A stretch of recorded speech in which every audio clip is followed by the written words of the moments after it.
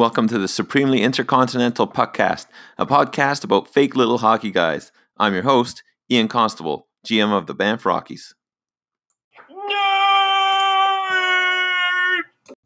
Welcome to the 2020 SICHL mock draft edition of the Puckcast. We are lucky enough to be joined by Reykjavik Riders GM Sylvain Tremblay, who will share some of his scouting secrets and will join me as we draft the first round of the 2020 SICHL entry draft. Special disclaimer that these may not be our exact draft list, but more what we think might be expected picks of all the teams drafted in the first round. It's a long show, but for you draft junkies, hopefully an enjoyable one. So let's get started. Up as the Vancouver Canucks, they selected Elias Pettersson with the 5th overall pick. This was not a good draft pick at all. Knowing their draft history, they should have just gone with the safer pick, being maybe Gabriel Velarde or Casey Mittelstadt, somebody like that, but they decided to go with the super sweet Elias Pettersson, who is 6'2", and he's only like 165, which is very, very tiny and small. So I do not like that at all. He was supposed to be like a 10 to 15, maybe 15 to 20 pick, but the Vancouver Canucks decided to go number 5, Elias Pettersson. I do not like that. Knowing their draft history, that is not good. All right, I'd like to welcome now Sylvain Tremblay, GM of the Reykjavik Riders. Welcome to the Puckcast, Sylvain. Hi, Ian. I'm glad to be on the podcast. All right. Now, today we are going to be talking about scouting for the upcoming SICHL 2020 entry draft. And I feel really lucky to have you on the show today. I know that you take in, I can't remember how many games a year you take in and you watch on video and everything, but a lot of games, and just seeing your drafting past and a couple of many times that you've sniped a number of the guys I've wanted. I'm really looking forward to talking to you about this. Do you want to give away any of those tricks of the trade you have for scouting today? Oh, sure. Well, first, I do watch a lot of games, but this year I watched more games because we had more time between the end of the year and the draft. So usually what I do is that I check out, for example, maybe 50 players. But this year I went all the way to 150 players, around that. And I watched over 150 games, junior games, last year and during the summer for the preparation of the draft. So it's not easy, though, because it's hard to get the footage for the different players. You have to subscribe to multiple video services, like just for Canadian junior leagues. There are 3 different services, one for the QMJHL, one for the OHL, and one for the WHL. And if you want to subscribe, like for all the games, it's close to $200 each. So it hits the pocket a bit. Well, basically what I do is I try to focus on the games that have more prospects playing in them. And at the same time, it's a good way to see how they match up one compared to the others, because you have the World Junior Championship, but for draft eligible players, there are only like the top of the crop that play there. So so that's pretty much what I do for my draft preparation. I also read different guides. I use it as a kind of peer review. So if I watch a player and I think he's terrible, I'll go read about them and they'll say, oh, no, he's good. So I'll go back to watching more tape of that player to see what I missed or something like that. And it's not something that's easy to do, because when you watch players, you have to factor in a lot of things. For example, they're still developing at the stage that you watch them. They're not finished products, so you have to be in the mindset to project what they will be in the future. Mm-hmm. And that's not always easy to do, because, for example, if we take the upcoming draft, you have Quinton Byfield. He's one of the youngest in the draft, but at the same time, he's already 6'4", 214 pounds. So you have to wonder, he's not going to develop much more physically. But at the same time, since he's 1 year younger than some of the other premier players like Lafrenière, well, during that year, he's going to get better. So that's one of the aspects that you have to consider. The other thing is that you have to check the quality of competition, because from league to league it varies, and even within the same league it varies between the teams. For example, in the QMGHL, which is the league that I watch the most, there are some pretty terrible teams. So a player can rack up a lot of points against those teams, and it's not really significant to his potential. So that's one other thing to consider. Otherwise, I do like to watch complete games and not just like highlights or just shifts for players, because this gets you a feel for the game. Is it like a game with a high pace? Is it against like a good team, but that good team is not showing up for some reason? And so the player might look exceptionally good just because the opponents aren't playing up to any good. So that's pretty much what I look at. And also, one last thing that you have to consider when you draft is, are you going for upside, or are you trying to go for safer picks? Right. Because that's really different. So I didn't give up too many secrets of the trade, but it's just a lot of work and a lot of things to consider when watching the players, because otherwise you have to you go by what you see in all the different guides. They'll evaluate the skating, and they'll evaluate how good offensively the player is, and that's mostly subjective. Yeah. So I know there are. Have you watched on YouTube like scouting reports? Absolutely. Yeah, I like Will's coach, and I mean Will's coach. I like it a lot. He has he shows his analytics in it all the way through, and I think I'm an analytics guy more, but maybe I'm not. But anyways, I respect everything that Will's coach does, so I definitely follow that a lot.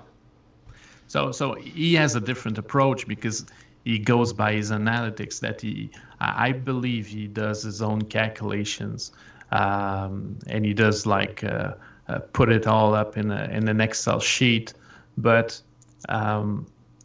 other than a few people like Will's coach, most scouts will mostly go about a player based on what they feel about the player. For example, a player might look fast, but if you really like calculate how quick he is from a blue line to another blue line, he might not be that fast. But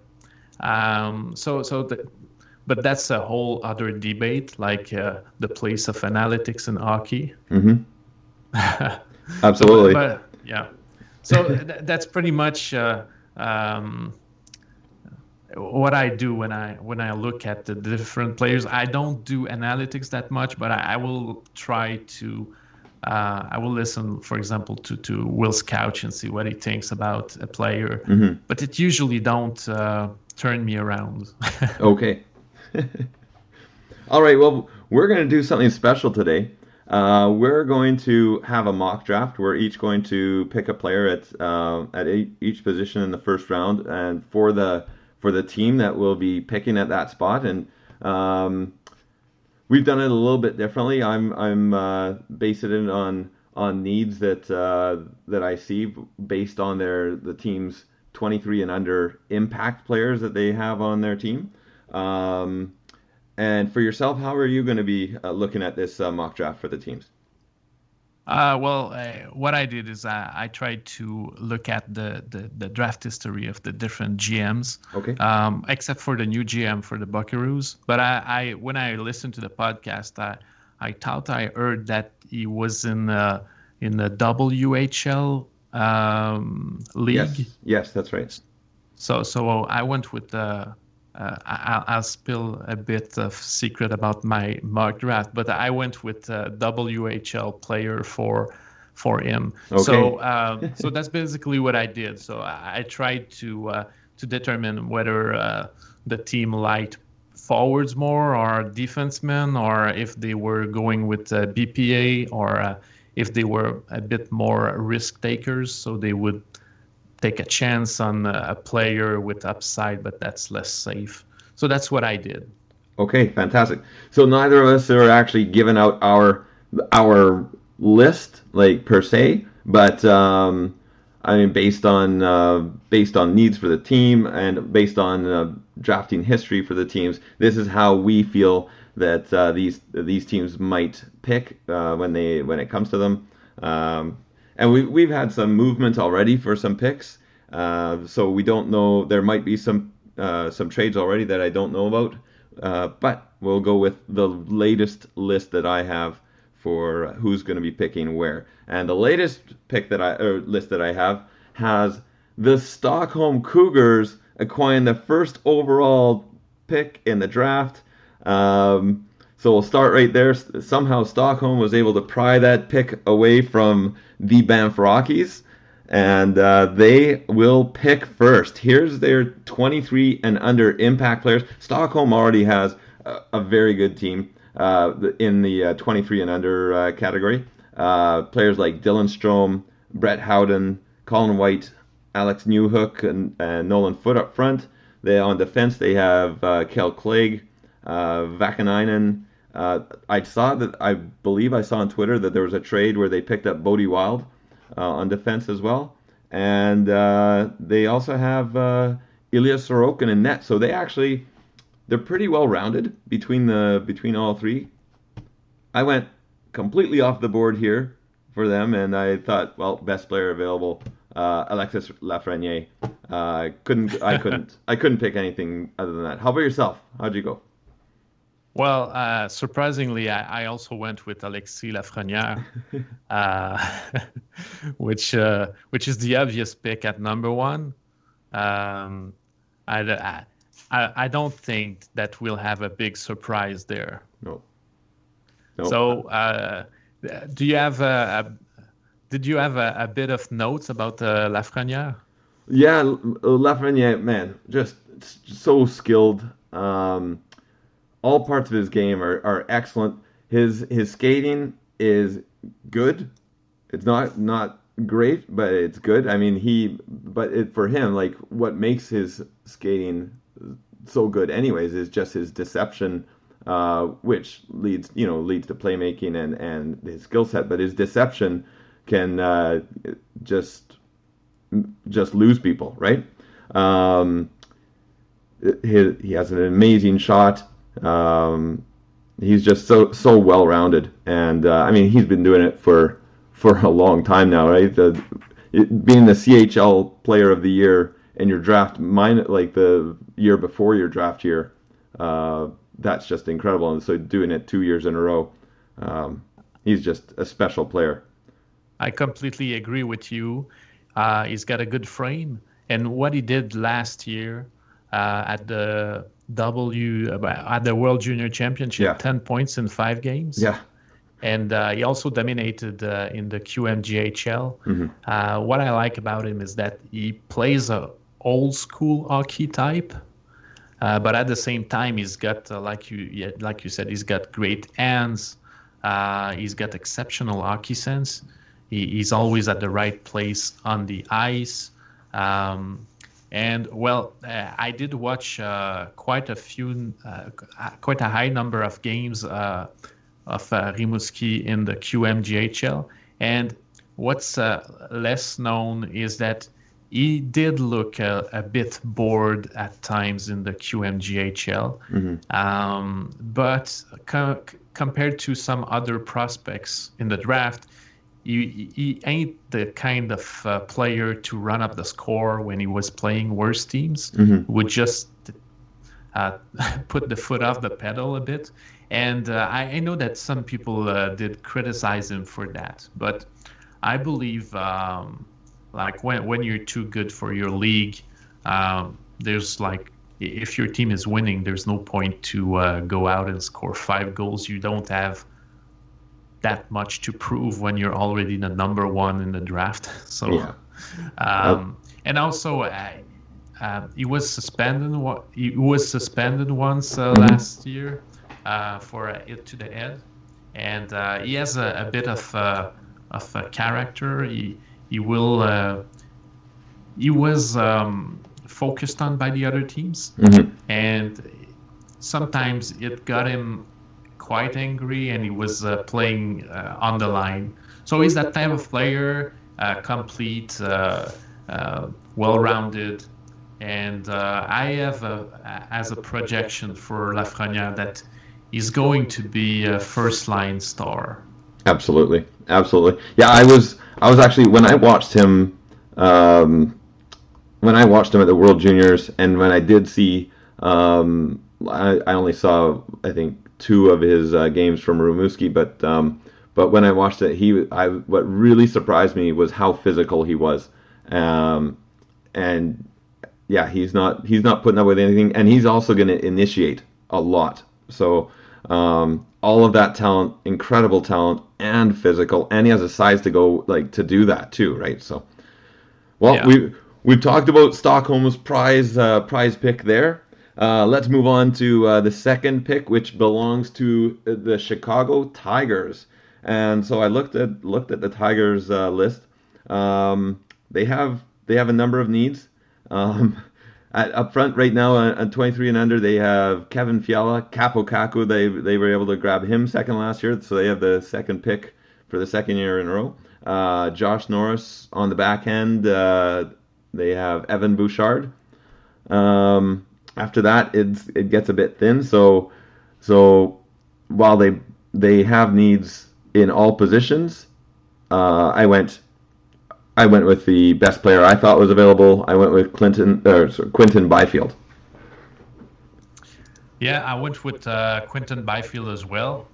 I think that they're going to go with the best player available, like they did in the past. So what do you have on Byfield? Well, Byfield, he's so strong, but he's so fast for his size. At 6'4", 214.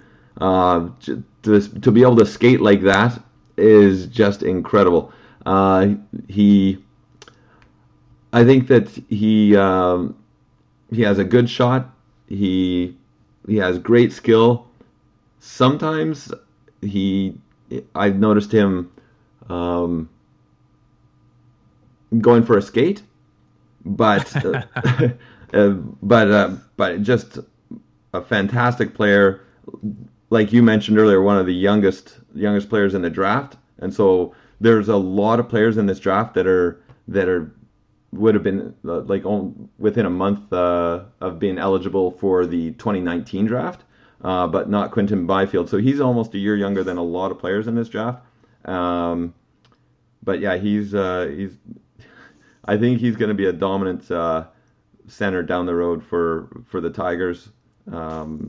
That size to go with that speed and skill is pretty great.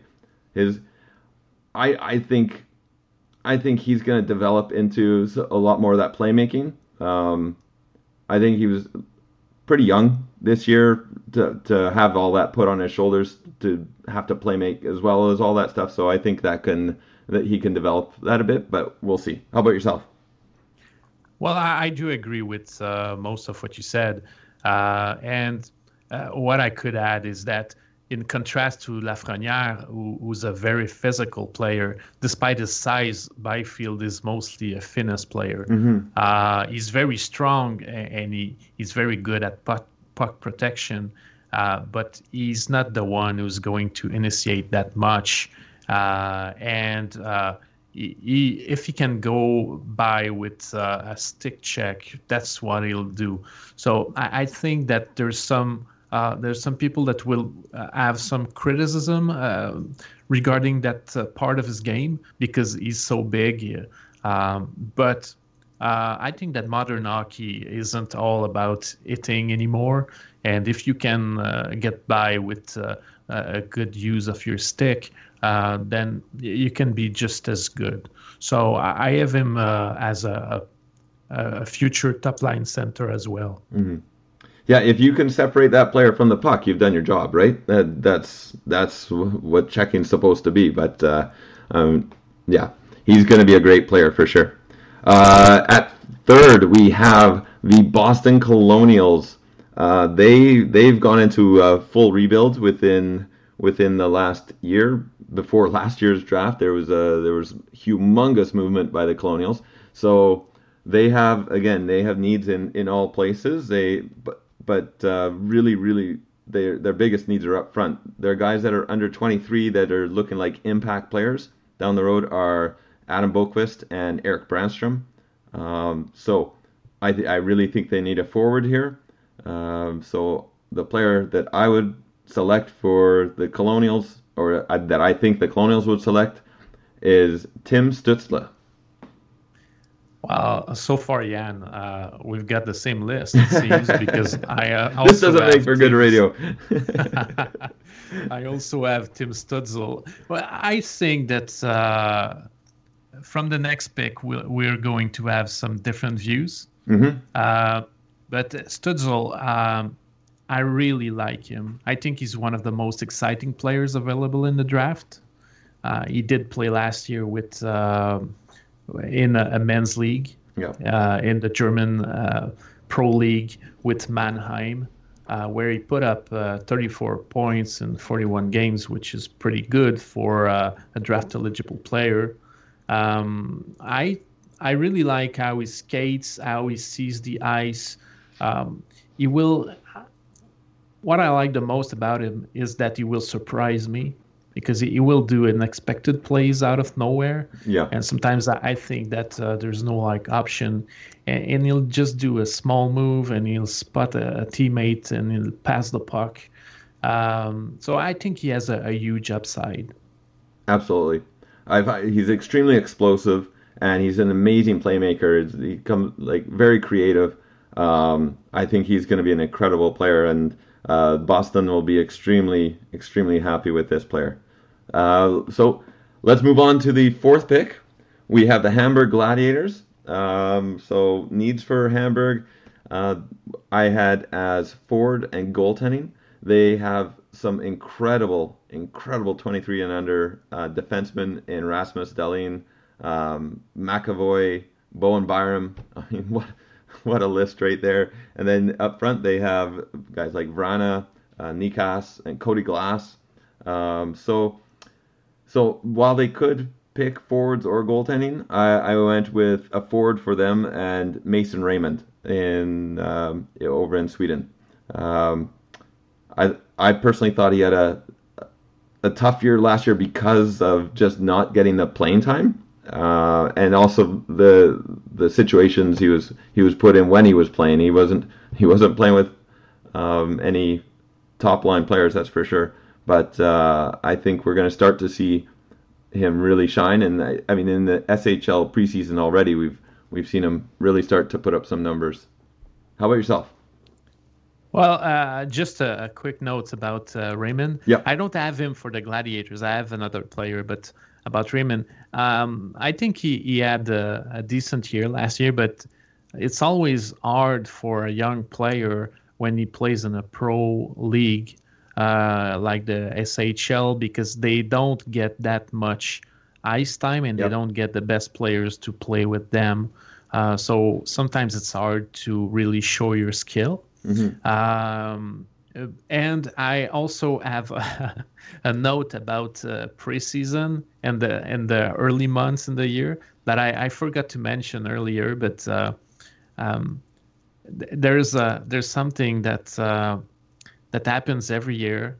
It happens at all levels, and you'll find out that some players really shine early in the year or in the preseason. But when you scout, I think that you have to temper what you see early in the year, because often early in the year the teams will will not be as tight defensively. Mm-hmm. If you look at preseason, there will be many coaches will try many line combinations, will try many different things that may not work, but since it's preseason, it's okay. So I know that I don't want to say that Raymond's not a good player, but I always take the early part of the year with a grain of salt. Yep. And I usually put more weight into the let's say starting from November when the teams have gelled together, and then it's harder for players to rack up easy points or to look really good because the opposition is not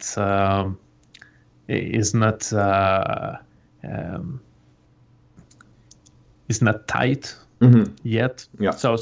So that's something that when I scout, I pay attention to as well, how they perform through the year.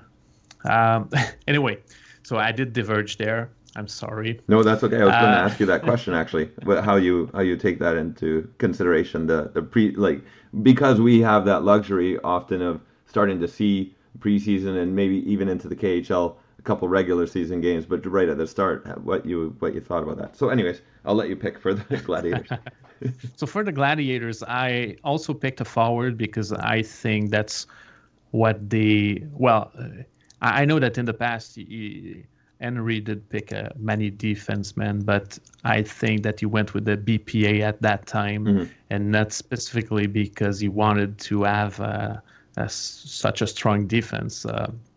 But this year, at this point, I think that he can justify drafting a forward and still labeling him the best player available. And instead of Raymond, I went with Cole Perfetti from the Saginaw Spirit, who had a tremendous year. He didn't play in the World Junior Championship, and that seems to have kind of roused him. And he had a great second portion of the season, unfortunately, which was cut short. But I have for Perfetti that he's a player that's always at the good spot on the ice. He knows where to go. He'll be like 2 steps ahead of the opposition. He's not like the fastest player, but he's very agile. So he has great mobility. And that's something, that's another party.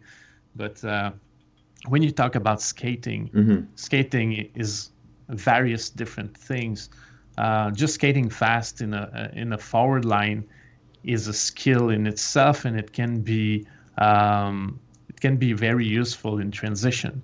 But being able to have good east-west mobility is something that's more important in today's game, because if you want to get room to get your shot off, or if you want to move the passing lanes and create a passing opportunity for yourself, you have to be able to move well from east to west. So, and I think that Perfetti is very good at doing that. He's also a good stick handler, which helps getting into traffic and passing the puck to an open teammate. And he also has a very good shot. So that's why I have him at 4.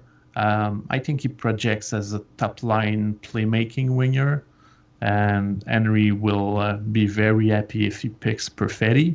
But I think that he'd be happy as well with Raymond. But I have Raymond lower. We'll see where. Okay, and yeah, I think a lot of Perfetti as well, and everything you said, I completely agree with him. Agree with you. He had a bit of a slow start to the year, which was a surprise to me after he absolutely dominated the Linka.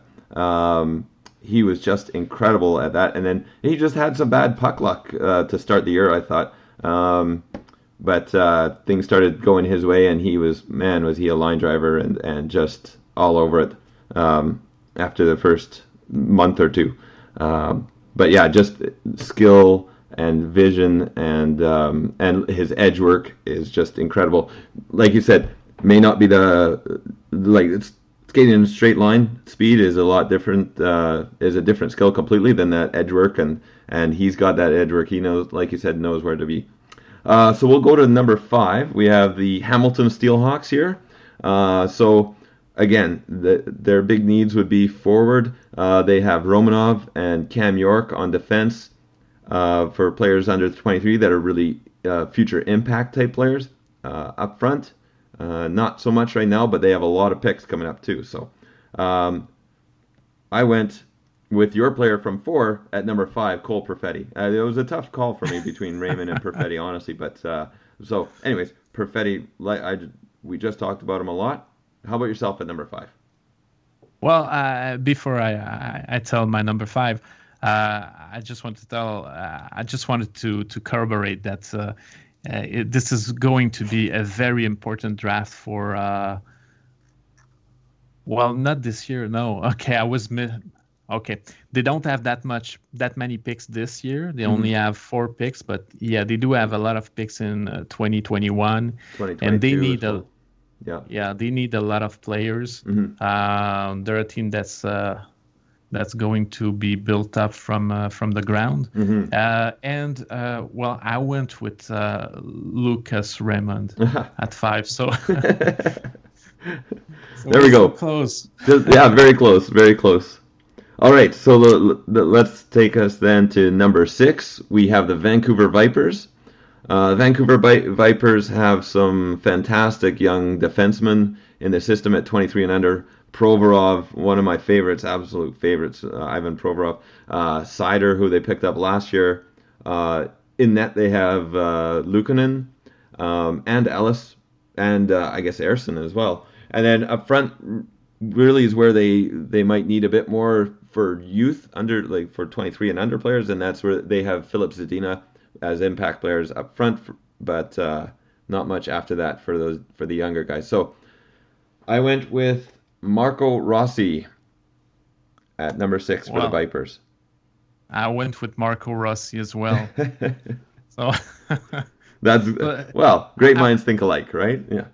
Well, you know that it's funny because I thought that our top 10 would start to be different from number 3, because if you look at the different draft lists, there's a lot of the players between 3 and 10. They are all over the place. So it's kind of funny that we get the same players at the same place. Even from 2 to 10, like if you look at guys some of the scouting services like Elite Prospects, and I mean they have Stützle way down. A number of others have Stützle at number 2. I mean most really have Byfield at 2, but you know, it's quite different from, like you said, 2 to 10.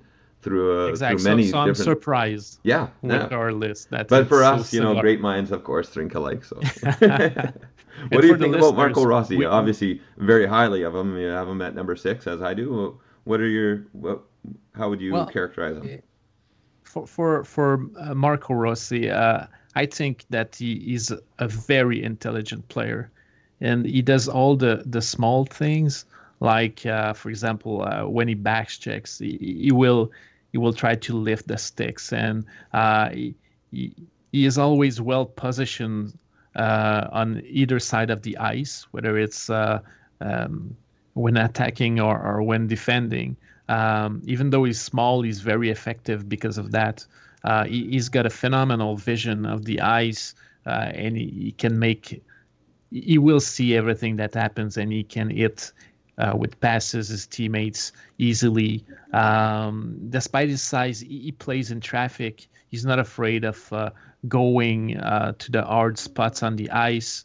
So that's pretty much what I have on Rossi. And the only thing is that will he be a center in the NHL, or will he be moved to the wing due to his size? That's still to be determined, but I do believe that the team that will draft him will try him at center first. Yeah.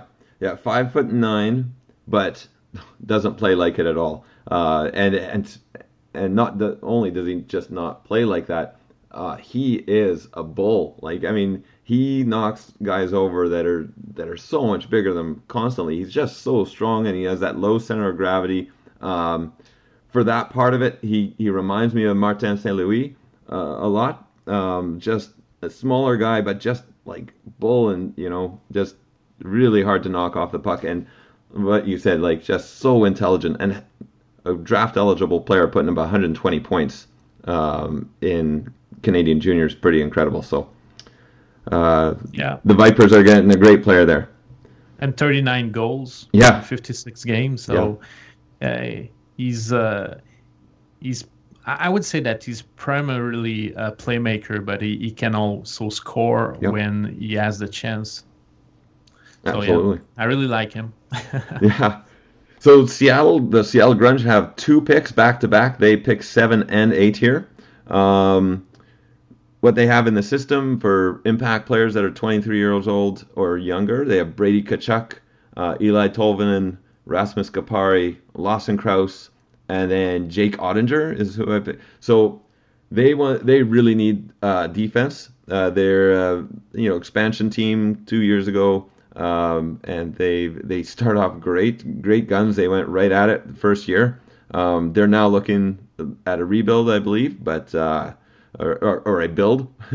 So I have the first pick here for Seattle at number 7 as Jamie Drysdale. Well, maybe we can go with the 2 picks. Okay. So who do you have at 8? At 8, I have Alexander Holtz.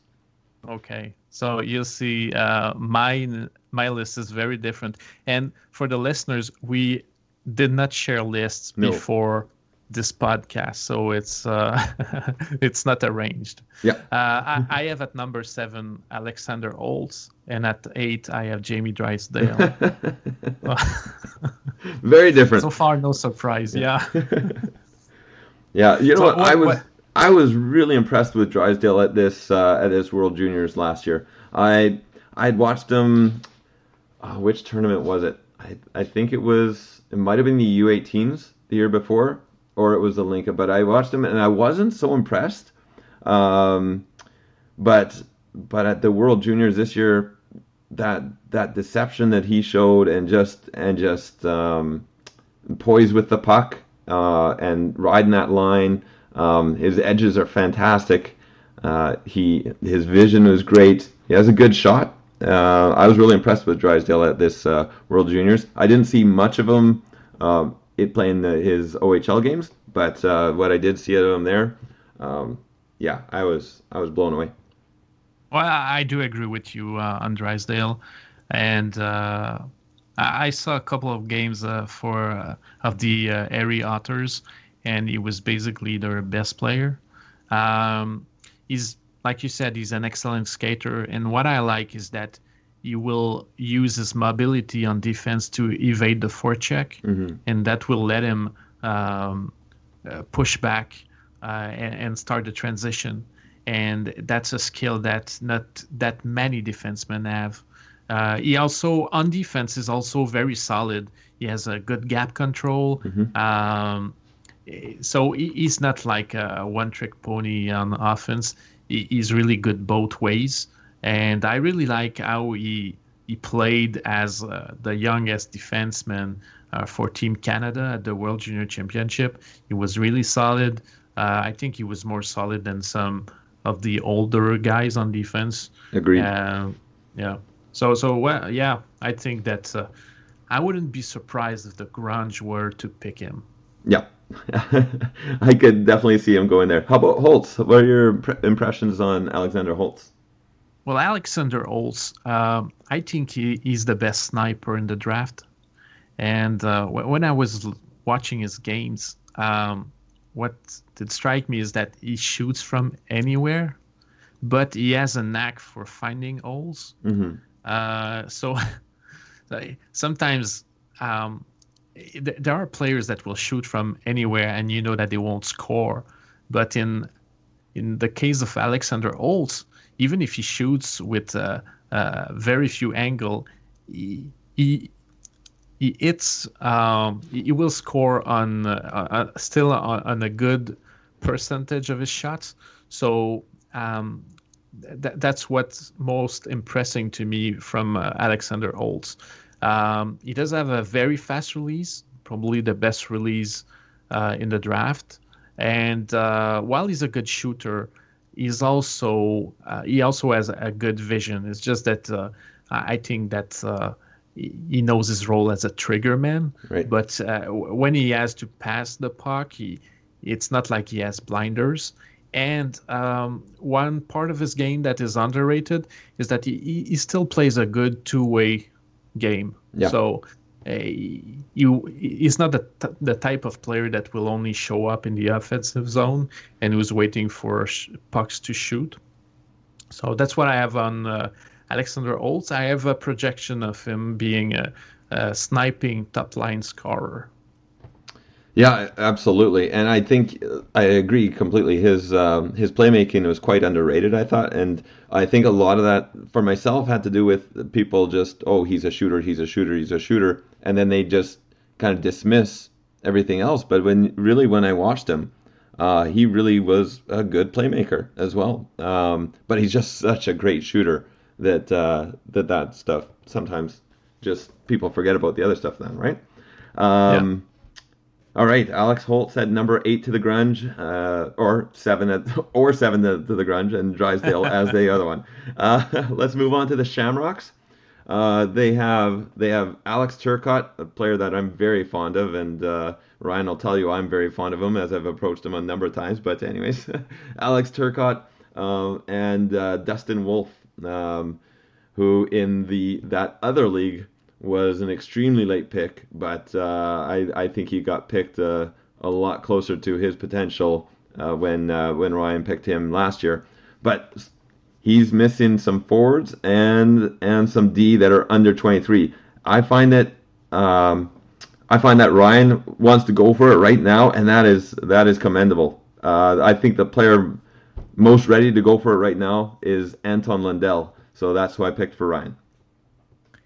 Well, you see, I did go by draft history, Mm-hmm. and like you mentioned, he did pick Dustin Wolf much earlier than where he was drafted in other leagues.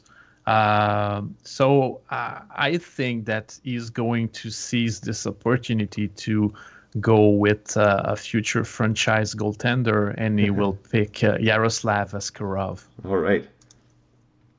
Okay, so what are your thoughts on Askarov then? Well, on Askarov, well, I think that he's the prototypical goalie of today. He has a good size. He has a good mobility. He handles the puck well. He's got great good lateral pushes. So he reminds me a bit of Carey Price, back when he was in juniors. Usually he's got good positioning, and in the VHL he was dominant. Yeah. The only thing that might be a bit of a scare is that he had poor showings at the international level. He wasn't really that good at the World Junior Championship, but then again he was very young. Usually goalies don't play there under 18. So that's the only risk that I have for Askarov. Otherwise, he's very solid and he projects very well to be a future franchise goaltender. Right. Yeah, he was extremely young going in there against, mostly 19-year-old teams, and you're talking about like the Canadas and the others of 19-year-old teams, like it's just incredible teams going in there, and I mean every goalie has an off game or two. So I know that some people have dropped him way down, and I definitely have not. He's everything you talked about there. He's incredible. For Lundell, what are your thoughts? Yeah. Yeah, for Lundell, Anton Lundell. He's a faller this year. He early on before the season he was looked at as a maybe even a top 3 pick in this draft. Definitely within the top 5 for sure. He's fallen a bit. He's playing in a men's league. In the Liga, and one of the best men's leagues in the world. It's behind of course the NHL, the KHL, and the SHL. He he still put up a number of points. Um, his skating definitely, I think, can use some work. Um, but he knows where to be. He knows that he has that sense of where to be. He's a good playmaker, to like a passer at least. He has a decent shot, but he has that ability to find holes, to be in the right spot. You know, I think, and then his two-way game, his defensive play is just fantastic. I think he's going to be able to step in real quick and become at least a third line player right away, and he may only reach a second line player, but you never know. There's sometimes other parts of people's games come around a little bit, and who knows? He has the size. If some of those other things can work out, he could be a first line player. I see him personally as a second line player, but a really good second line player. I do have the same notes as you have on Lundell. And he did put up 28 points in 44 games in the Liga, which is very good, putting up that number of points in a pro league. He plays a pro game already. I like that he plays a physical game.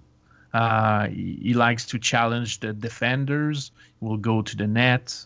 He has a high compete level, and he does the little things. He pays attention to details, and I think that he's going to be a top six center. That's hard to play against. Yeah, yeah. He reminds me a lot of Couturier in his draft year, because he was looked at so much for so long. And same thing, I find the same thing with Lundell, that I find that a number of people have been picking apart these guys, right? But they look at them for so long and everything. I mean, Lafreniere obviously has been being looked at for so long with such a fine-tooth comb. You just can't pick up, there's nothing to pick apart there, right? But I think Lundell down the road is going to would be a great pick for the Shamrocks, and we'll see. Yeah, well, I do agree. I think that it's mostly because he's not that spectacular, and when you look at the draft, what gets the excitement about the draft is the spectacular plays by some players, and if you watch his highlights, you won't be wowed because he scores in ways that you score in the NHL. Yeah. But yeah, and that in that other league. Yeah, the Null. So that's why he may not be as popular if you look like at the fans lists. But I think that he's going to be a very solid player for when he gets to play in the best league, which is the SIHL. Perfect. All right, let's move to number 10. We have the Toronto Metropolitans. Here are some of their players that they have that are impact players or future impact players that are 23 and under. Barrett Hayton, Kasperi Kapanen, and Timothy Liljegren. So you have a couple forwards, a defenseman there. They have needs all over, but for me, it was just that point. Well, hey, let's get that goalie that's going to be the future, and this is where I took Askarov myself at 10. I know you took him at 9, pretty close. How about yourself at number 10? The Metropolitans do have Carey Price, which is 32, so it wouldn't be a bad choice. Give Carey Price another 3 or 4 years until Askarov can take over, and they'll just have his replacement. But since on my mock draft he was already gone, I went with a different player. So I went with Anton Lundell. This is pretty incredible. So far, we have not been farther than one pick apart on any player. So that's pretty good. I think people are going to know exactly who they're going to take and getting going into this draft. We should just call it Mark right now and say we don't even need to do the draft. We've already picked everybody for them beforehand. But I think at this point, it should start getting different between our lists. Agreed. Agreed. All right. Well, maybe not for the Buckaroos if you went with the same criteria that I did, but we'll see. All right. Well, I looked at the Buckaroos here. They have there's a team that is just they are just filled with incredible talent that is 23 or under. Jack Eichel, Larkin, Thomas Chabot, and Soderstrom, and then in net Carter Hart. So they're not going to be devastated that Askarov's gone already, but they're going to get a goal scorer to go with those guys, to go with Eichel and Larkin, and they're going to pick Jack Quinn. Well, I do. Like I said at the start, I gave up my pick a bit for Portland Buckaroos, but I went with a WHL guy. Mm-hmm. So I went with Seth Jarvis. Okay. Yeah. So do you want to talk a bit about Seth Jarvis then? Okay, I'll start with Jarvis, sure. And you go with Quinn after. Sure. So Seth Jarvis, he had a slow start to the year, but after December, he was basically the best player in the WHL. In total, he had 98 points in 58 games, 42 goals in 58 games. So he had a good production, but most of that production came from the later part of the year. He does shine in the offensive zone. He has a very good vision. He's a great puck handler. What I like is that he makes things happen in the offensive zone. Even if there doesn't seem to be any play, he'll do something. He'll beat a defenseman. He'll create passing lanes by moving the puck. So that's what I like about him. He has very good anticipation, hockey sense. I think that he's a very good offensive player.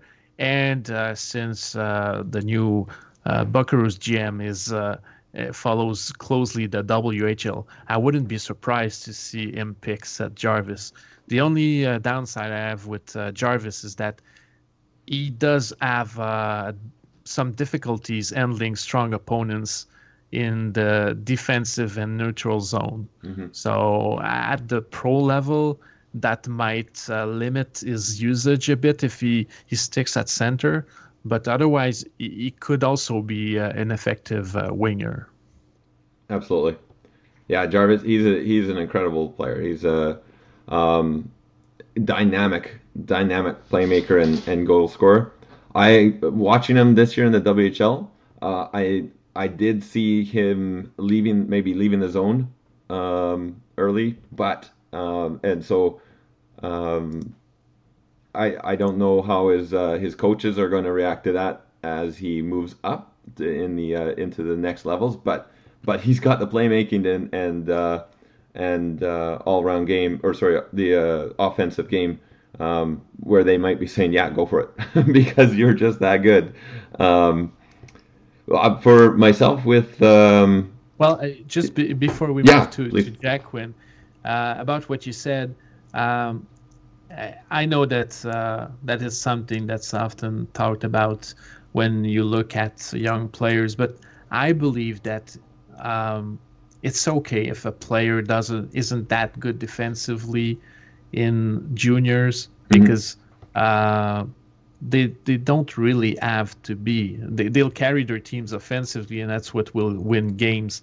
You look at the CHL, most games, both teams score 3 or more goals. It's really low scoring. So I don't like put too much weight on their defensive abilities. Mm-hmm. I think it's also something that's very easy to work with. For example, for Seth Jarvis, I think it's more of a mental thing to be careful and stick longer and don't go too much on offense. And I don't think that it will stifle his offense that much, because while he does get opportunities, because he does leave his zone early sometimes, I find that most of the offensive opportunities he creates is when he has the puck in the offensive zone even if it's not in transition. Right. So I don't think that that's much of a big deal for Seth Jarvis. No, and also, I mean, he was it in Portland. Like you look at the difference between him and the next player on that team in scoring, it was absolutely incredible. Like he had to do a lot, right? So I think at that point the player also feels like, okay, I've got to be getting there. I got to be doing this. So I agree. He's an incredible player already, and I think that stuff can be worked with very easily. Actually, that's probably the easiest thing to work with a player. I'll move over to Jack Quinn here. Yeah. Jack Quinn, just we talk about this year has a lot of excellent scorers, excellent shooters. Jack Quinn is definitely one of those players. He played on a powerhouse team, but in Ottawa, but he did a lot. He wasn't playing with Rossi a ton. He did play with him, but he wasn't playing with him a ton. And he was able to do a lot of things on his own there, and with some very good players as well with him. But he doesn't take a shift off. He can find his way to those spots that are really dangerous. And I kind of compare him in his shooting style a little bit more to Cole Caulfield than those other ones. He has a really good shot, but he changes his angles when he's shooting. He makes it so that he can really pick those spots by doing that. Yeah, I do agree with you. He had 52 goals in 62 games, which is incredible. And what I like as well is that he plays an aggressive game. He's not like a passive sniper. I know that you just compared him to Caulfield, but that's a big difference in style between Quinn and Caulfield. Is that Quinn will be aggressive and he will bull through to the net. He can score in multiple ways. He always finds a way to get in a scoring position and to be able to get his shot through. And he will use both his wrist shot, but he will also score on backhanders, which is rarer these days. So yeah, I think he's one of the best scorers in this draft. Yeah, absolutely. All right, let's move on to the number 12 pick, and here we have the Banff Rockies.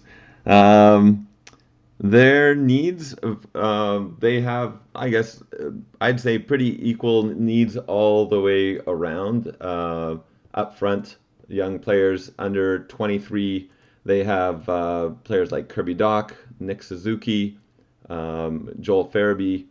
On defense, Mikhail Sergachev and Miro Heiskanen. So, and in net, young players, they have Caden Primo and Spencer Knight. So, seeing how for the next goalie, they don't need a goalie too much right there. The next goalie available, I don't have for a long time. It's nowhere near the first round for me. This team, I thought, actually could use a defenseman. And so I went with Jake Sanderson. Yeah, well, I do agree that they may need a defenseman, but looking at their track record for drafting, they do favor forwards. They do. So, yeah. They do. So I went for, which is why I thought this year maybe they should get a defenseman. but yeah, so who did you go with then? Well, I went with Jack Quinn. Okay. So, well, I like that pick. yeah. I think the Banff Rockies would be extremely happy if they were to grab Jack Quinn there. Yes. So let's talk about Jake Sanderson. Sure. Why did you pick him for the Rockies? Well, Sanderson is definitely one of the biggest risers this year, moving up draft boards for a lot of different scouting services. And I think a lot of that had to do with his all-round game, like how he combines speed with gap control and with everything, especially defensively. Offensively, I think it's coming around for him. He's not going to light it up, that's for sure. But he's going to make sure that his end is taken care of. He can transition the puck very well. I thought he was, for that NDT U.S. National Development Program, I thought he was their best player this year. And there wasn't a lot of scoring from that team. So defensemen often don't pick up a ton of points when there aren't any forwards that are really lighting it up for them, right? So I thought that he started to develop some of that. He's an excellent checker, just an all-around good defenseman. Yeah, I do agree with you. I'm a big fan of Jake Sanderson. The U.S. National Development Team is one of the teams that I saw the most games from. I maybe saw like 15 games from their team. Yeah. And I watched the games that they played against the NCAA as well. And the most surprising thing to me after watching all those games is how Jake Sanderson is characterized as a defensive defenseman. Mm-hmm. I don't see that at all with Sanderson. I do believe he's the best transition defender in the draft. Right. And while he may, at the start of the year, he might have been sitting on his skills a bit, because I think that he takes his role as a defenseman really seriously. So he will always he had a mentality of using of defending first and then moving to offense. But as the year progressed, he did find out that he could be both. And so later in the year, he was very good offensively. Mm-hmm. He has a great accurate shot. He will open up shooting lanes by walking the line. While he doesn't wow you with his passes, he still will move around with the puck for movement to be created in the offensive zone so that a passing lane comes up, and if it doesn't, he will shoot the puck. But he rarely is the source of a turnover, either in his zone or in the offensive zone because of that. And I think that's a very good quality. Yeah. And on defense, he's good. I don't, when he was playing, the other teams would almost never go on his side to enter the zone, and when they did, he plays physical. Yeah. He can lay out big hits, but he does so without being taken out of position. So he doesn't do that and leave an opportunity for the other team. When he goes for a big hit, usually the plays for the other team ends there. And he can start back up the other way. So while he's characterized as a defensive defenseman, in my opinion, he could be, in the NHL, he could be like a Jeff Petrie that's better on defense. Okay. So maybe a 45, 55 points guy. That sounds good for the Rockies. I like that. So yeah, that's my take on Jake Sanderson. Right. Yeah, and that is absolutely. That is great to hear. And so what did you notice when you were watching those games against the NCAA teams compared to games against the USHL teams? Was it still that the NCAA teams were just not picking that side of the ice, or would they challenge them a bit more? Did you notice anything there? Oh, it was always the same for all the games. Yeah.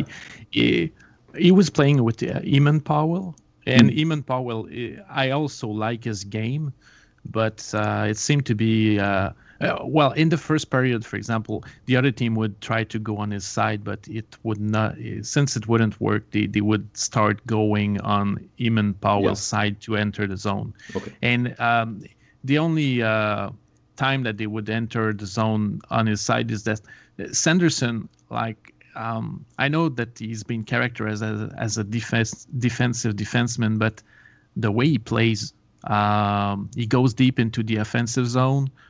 He often goes behind the opposing team's net.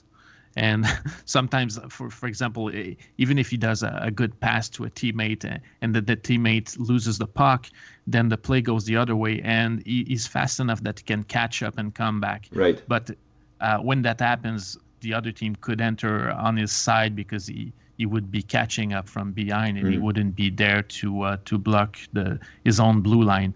But he's very good at gap control, and since he's physical and he has a fairly long reach, it's very hard to pass him by. And the players that do try usually remember it and don't try it a second time. Yeah, perfect.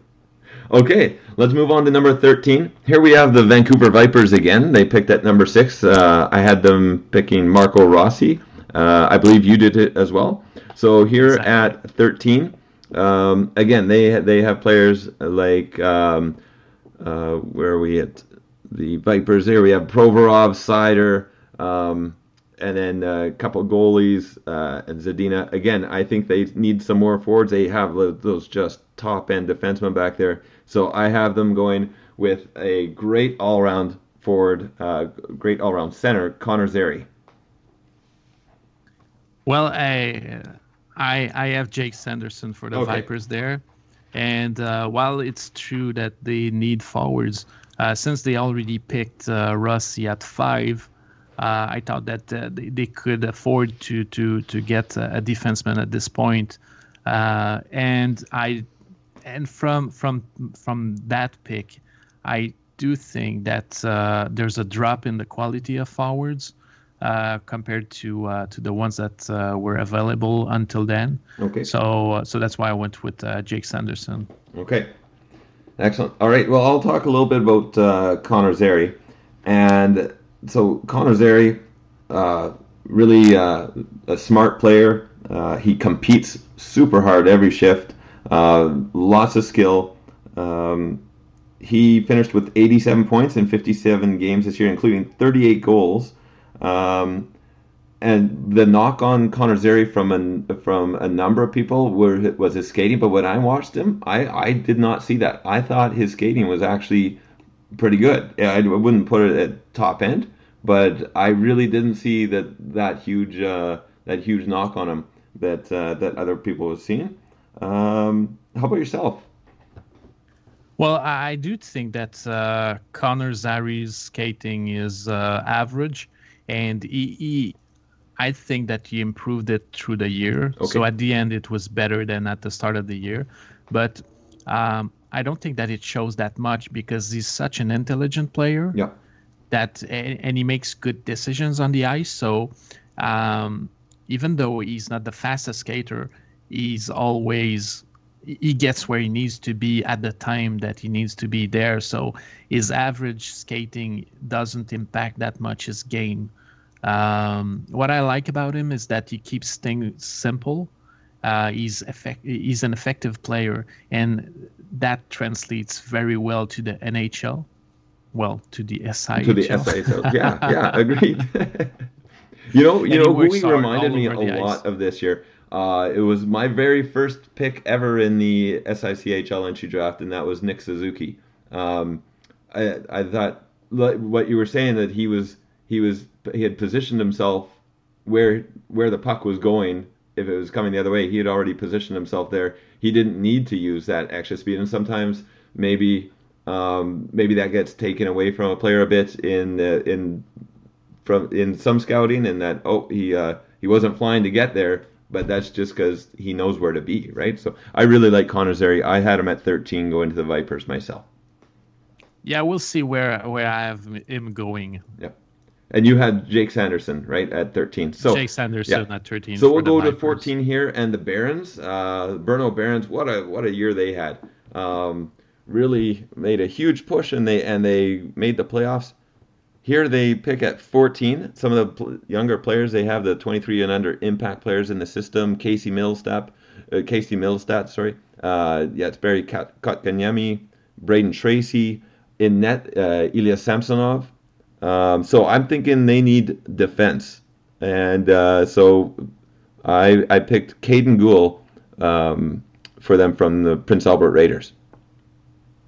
Well, for the Barons, first, I want to say something about the Barons, which is not related to the draft, but every year I'm amazed at how the GM takes his team and is competitive with his team. Yeah. He's like squeezing blood from a rock, and he does it every year. So I'm really impressed by how he does it, and he must have a deep knowledge of how the sim works, because he gets results with teams which aren't quite well, don't have quite the high-end players that other teams have, but he always performs and he's always there in the playoff picture. So I wanted to say that about the Barons first. Absolutely. But as far as drafting, well, I went with a forward for them, and at that point, I think that Dawson Mercer would be a good selection for them. But first, let's go with your selection. Sure. Of Caden Gould for the Barons.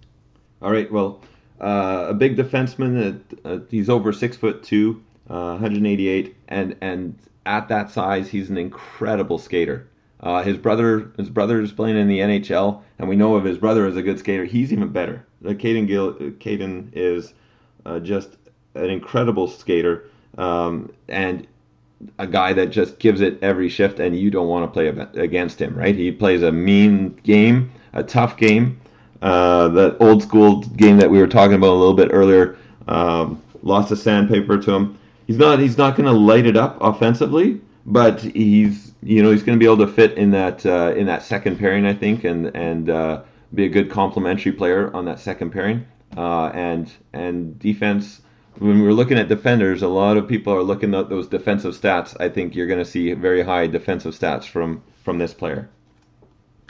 Well, I do agree with you. I have him as a second pairing transition defenseman. He's a great skater. He plays physical. He's very good at containing opponents. But we'll see where he goes on my list, on my mock draft. But I do have questions about his decision making, and I do think that sometimes he should refrain from being as physical as he is, because he takes himself out of the play. Okay. And yourself, who did you have at 14? Oh, I had Dawson Mercer. Okay, right. From, that's right. You said that. From Les Saguenayens, from Chicoutimi. And what about Mercer?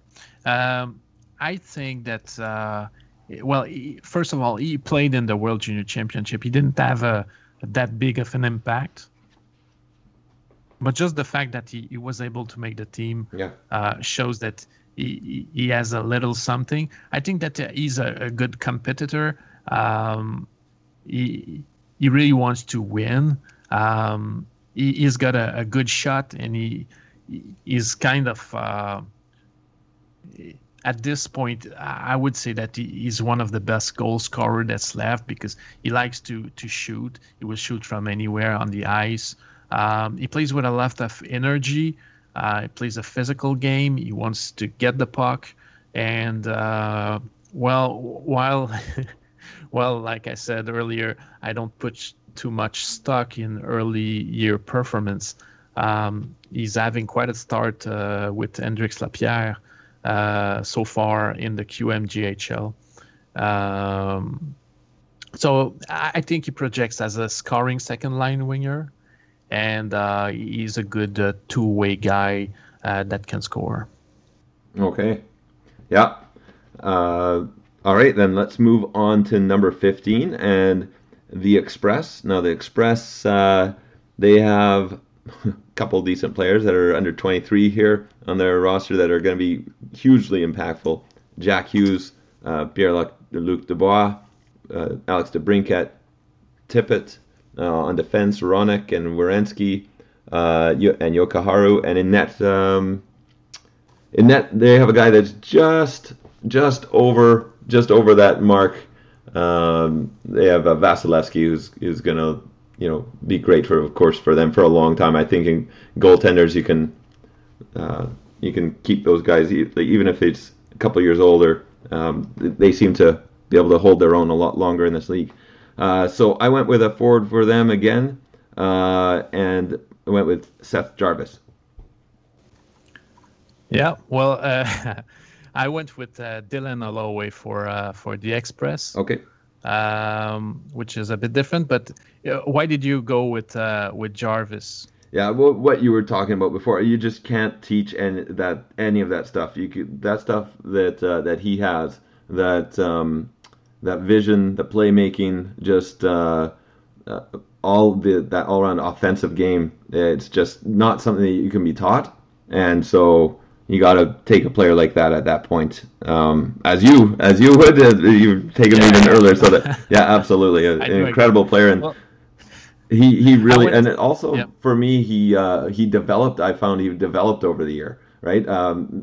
Often you're looking for those players that are not just holding their own, but they're really showing more and more and more throughout a year, right? Throughout their draft year. So that was another thing for Jarvis. Yeah, I went a different way with for the Express with Dylan Holloway, but at this point, I think that's the kind of player that's interesting. He did have a slow start in the NCAA, but then again, it's tough for a 17-year-old to play in the NCAA for the full year. It's a very hard league. It's, in my opinion, it's better than the CHL as for the quality of competition, and he did progress as the year went on. He had like 9 points in his last 10 games out of his 17 points. So most of his production came later in the year when he was more accustomed to the league. And what I like about him is that he plays a physical, grinding, in-your-face game. He plays both ways. He's got a good two-way game. He's really good at cycling the puck, and even though he's a physical player, he's also got great hands. He can stick handle very well, so he will use that when he's cycling to protect the puck and to create opportunities for himself. He's got a great work ethic. He's strong in puck pursuit. So I think that at this point, these kind of players well,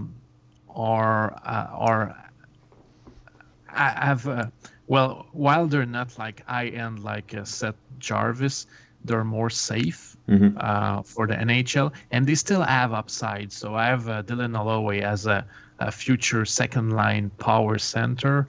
So I think at this point it would be an interesting choice for the Express. I think it's a good pick. Absolutely. All right, so we move to this. Did you have other notes on Holloway? I do. I'll maybe talk about them when I take him in a little while here. All right. So let's move on with the Supersonics. The Supersonics, and the Supersonics, I went with a player that you just recently took, and that's Dawson Mercer. And yeah, for a player to be in his draft year and selected to the Canadian national, the junior team, the under 20 team, is pretty incredible. I think it shows that he just does every single thing well that he on the ice. Every part of his game is good. He can score for sure. We've seen that.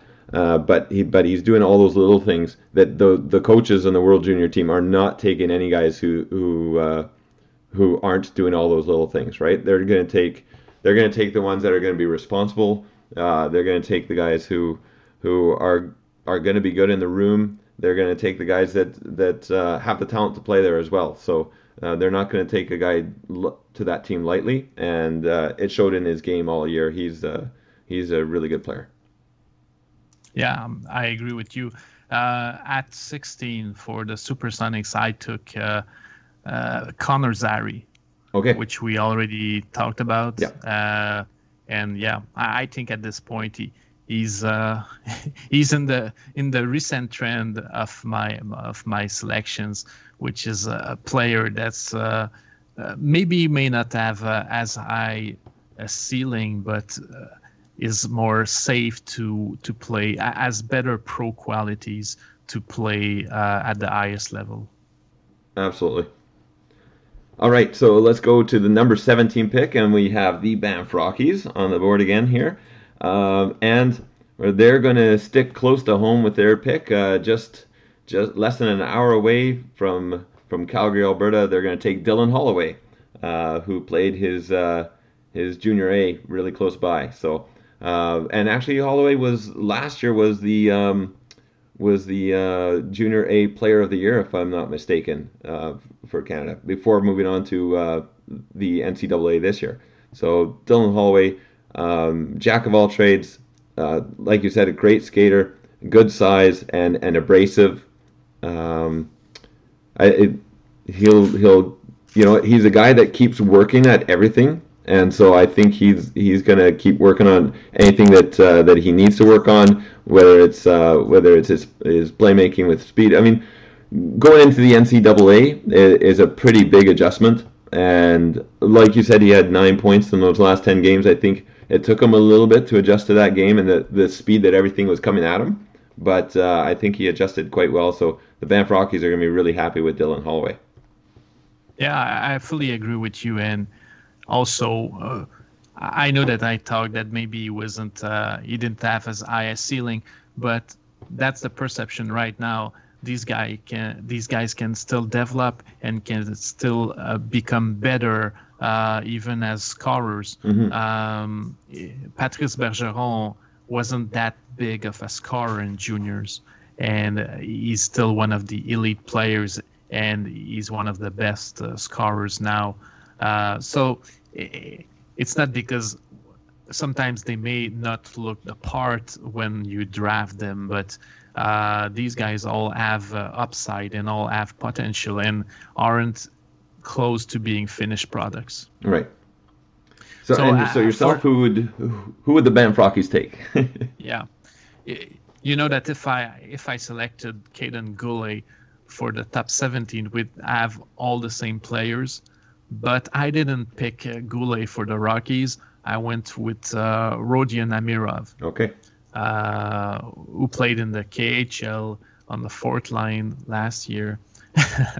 And he didn't get much ice time, so his stats aren't impressive in the KHL. But I did see him play as well in the MHL. I think he played like 10 games in the MHL, and I must have seen perhaps 6 or 7 of them. Amirov, I think he's a player that when you look at him on the ice, he looks bigger than his size, which to me is always a good start because it shows that the player, his play style, his composition is one that has more chances of being effective at the pro level. While he isn't a blazer on the ice, he is a very mobile player. He has good lateral mobility, and he uses it to move the puck in transition and enter the blue line on the other side of the ice. And he does it with surprising efficiency. So you'll see him take the puck from his blue line and he'll just move through the opponents, protecting the puck and using his lateral mobility to get into the other zone. And once he's in the offensive zone, he's got a good vision, so he'll be able to move around and spot teammates to feed them passes. The other thing I noticed with Amirov is that he has a very good hand-eye coordination. So if he's close to the net, he will often tip the puck, and he's very good at tipping it to the net. And that's a skill that's underrated for forwards because, for example, if you look at the playoffs, how many goals go through deflections? So, so that's pretty much what I have on Amirov. I think that he has a potential of being a second-line scoring winger. Mm-hmm. I like Amirov a lot as well. I just every part of his game is very good. I think his stick handling is incredible. He's a guy looks like he can stick handle his way out of a phone booth. My one drawback with him, which can be changed very quickly, is just his strength right now. But I mean, this is what they were saying about a guy like Elias Peterson in his draft year: is does he have the strength? Does he have the strength? And look what he did, right? I'm not comparing the two players, but I'm just saying that doesn't mean that a player right now at the age of 17 or turning 18 is not going to be strong enough to play in the NHL maybe within 2 years even, right? And then sometimes some players just need that time to mature their bodies, right? So I like Amirov a lot there. Well, there's that, and also I don't think that Amirov is like a frequent gym rat, yeah. yeah. I think that he's going to get better when he's selected, and he changes his training a bit. But so far, besides the KHL, but playing in the MHL, it wasn't a problem for him. He was still able to be efficient. So, and that's the kind of thing that I don't hold against prospects, right, as long as I believe that they can do it. Yeah. And I have a story about that, which is about Anthony Mantha. Mm-hmm. When he was drafted, I actually knew I knew friends of Anthony Mantha, and he wasn't really serious. He didn't train. He had no nutrition program, and he wasn't serious about being fit. But he was still very good.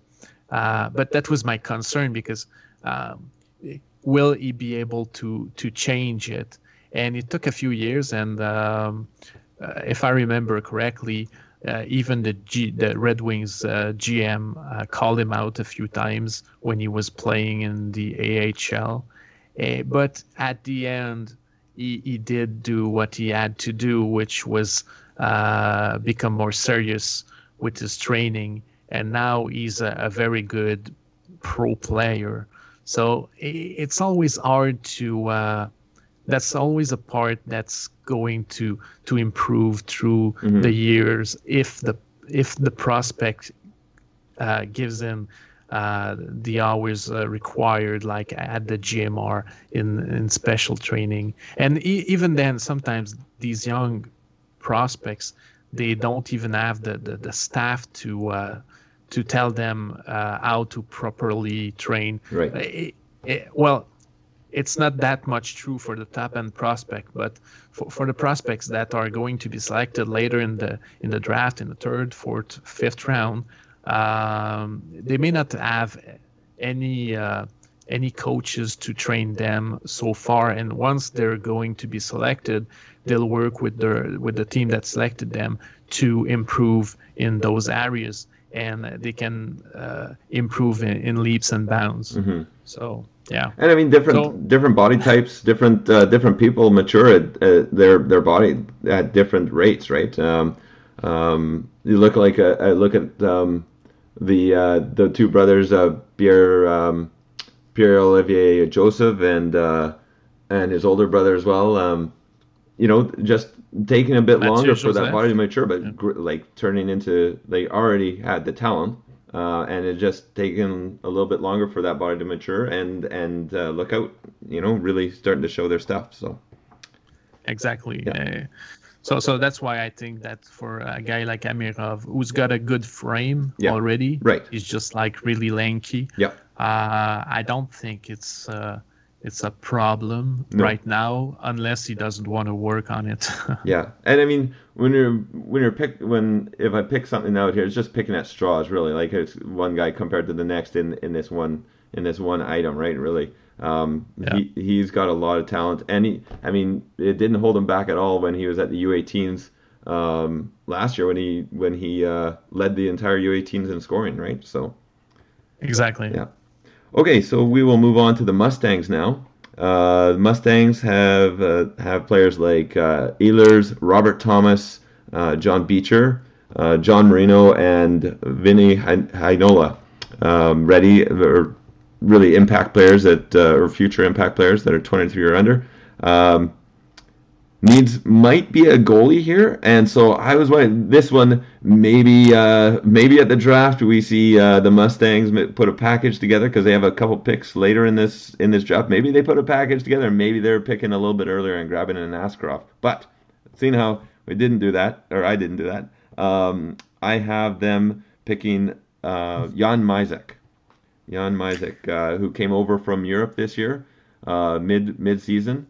And really didn't look like he missed a beat as he hit the OHL, and that's a tough transition, going from playing in Europe mid-year to just jumping right in, and a lot was expected of him right away in the OHL, and he produced. He had a lot of goals. He showed his speed, and I mean I think he had a lot of chances shorthanded as well. The coach put a lot of trust in him to play shorthanded, so. A good defensive player. How about yourself? Well, just like you, I don't have any goaltenders that will go into until the end of the first round. My next goaltender would be like a third round pick. So unless someone moves up for Askarov, I don't think that even if there's a need for a goalie, I don't think that it will be filled in the rest of the first round. But I do have, instead of Mysak, I do have Noel Gunler go for the Mustangs. I think that they're a bit more risk takers when they do their draft selections. And with Gunler, I went with potential high ceiling. So do you want to start with Mysak? Sure.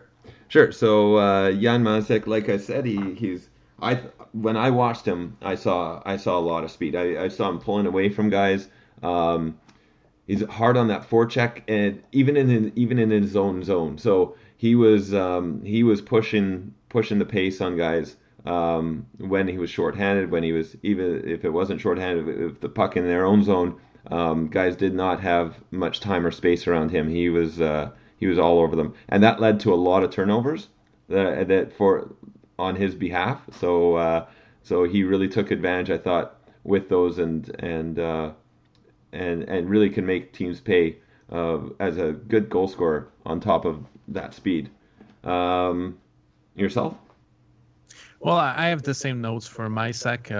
I think he's a fast skater that plays with a lot of energy, which is in contrast to when he was playing in Europe, where the knock on him it would be that he wouldn't always show up or play with a lot of energy. But in the OHL, really every game he was playing pedal to the metal. Mm-hmm. So, and those are the games that I saw were his games in the OHL. I didn't see any of the games from Europe, so I'd heard that maybe his motor isn't great. Maybe he doesn't have that speed, maybe that breakaway type speed or anything like that. But from what I watched, it was completely different from what I'd heard.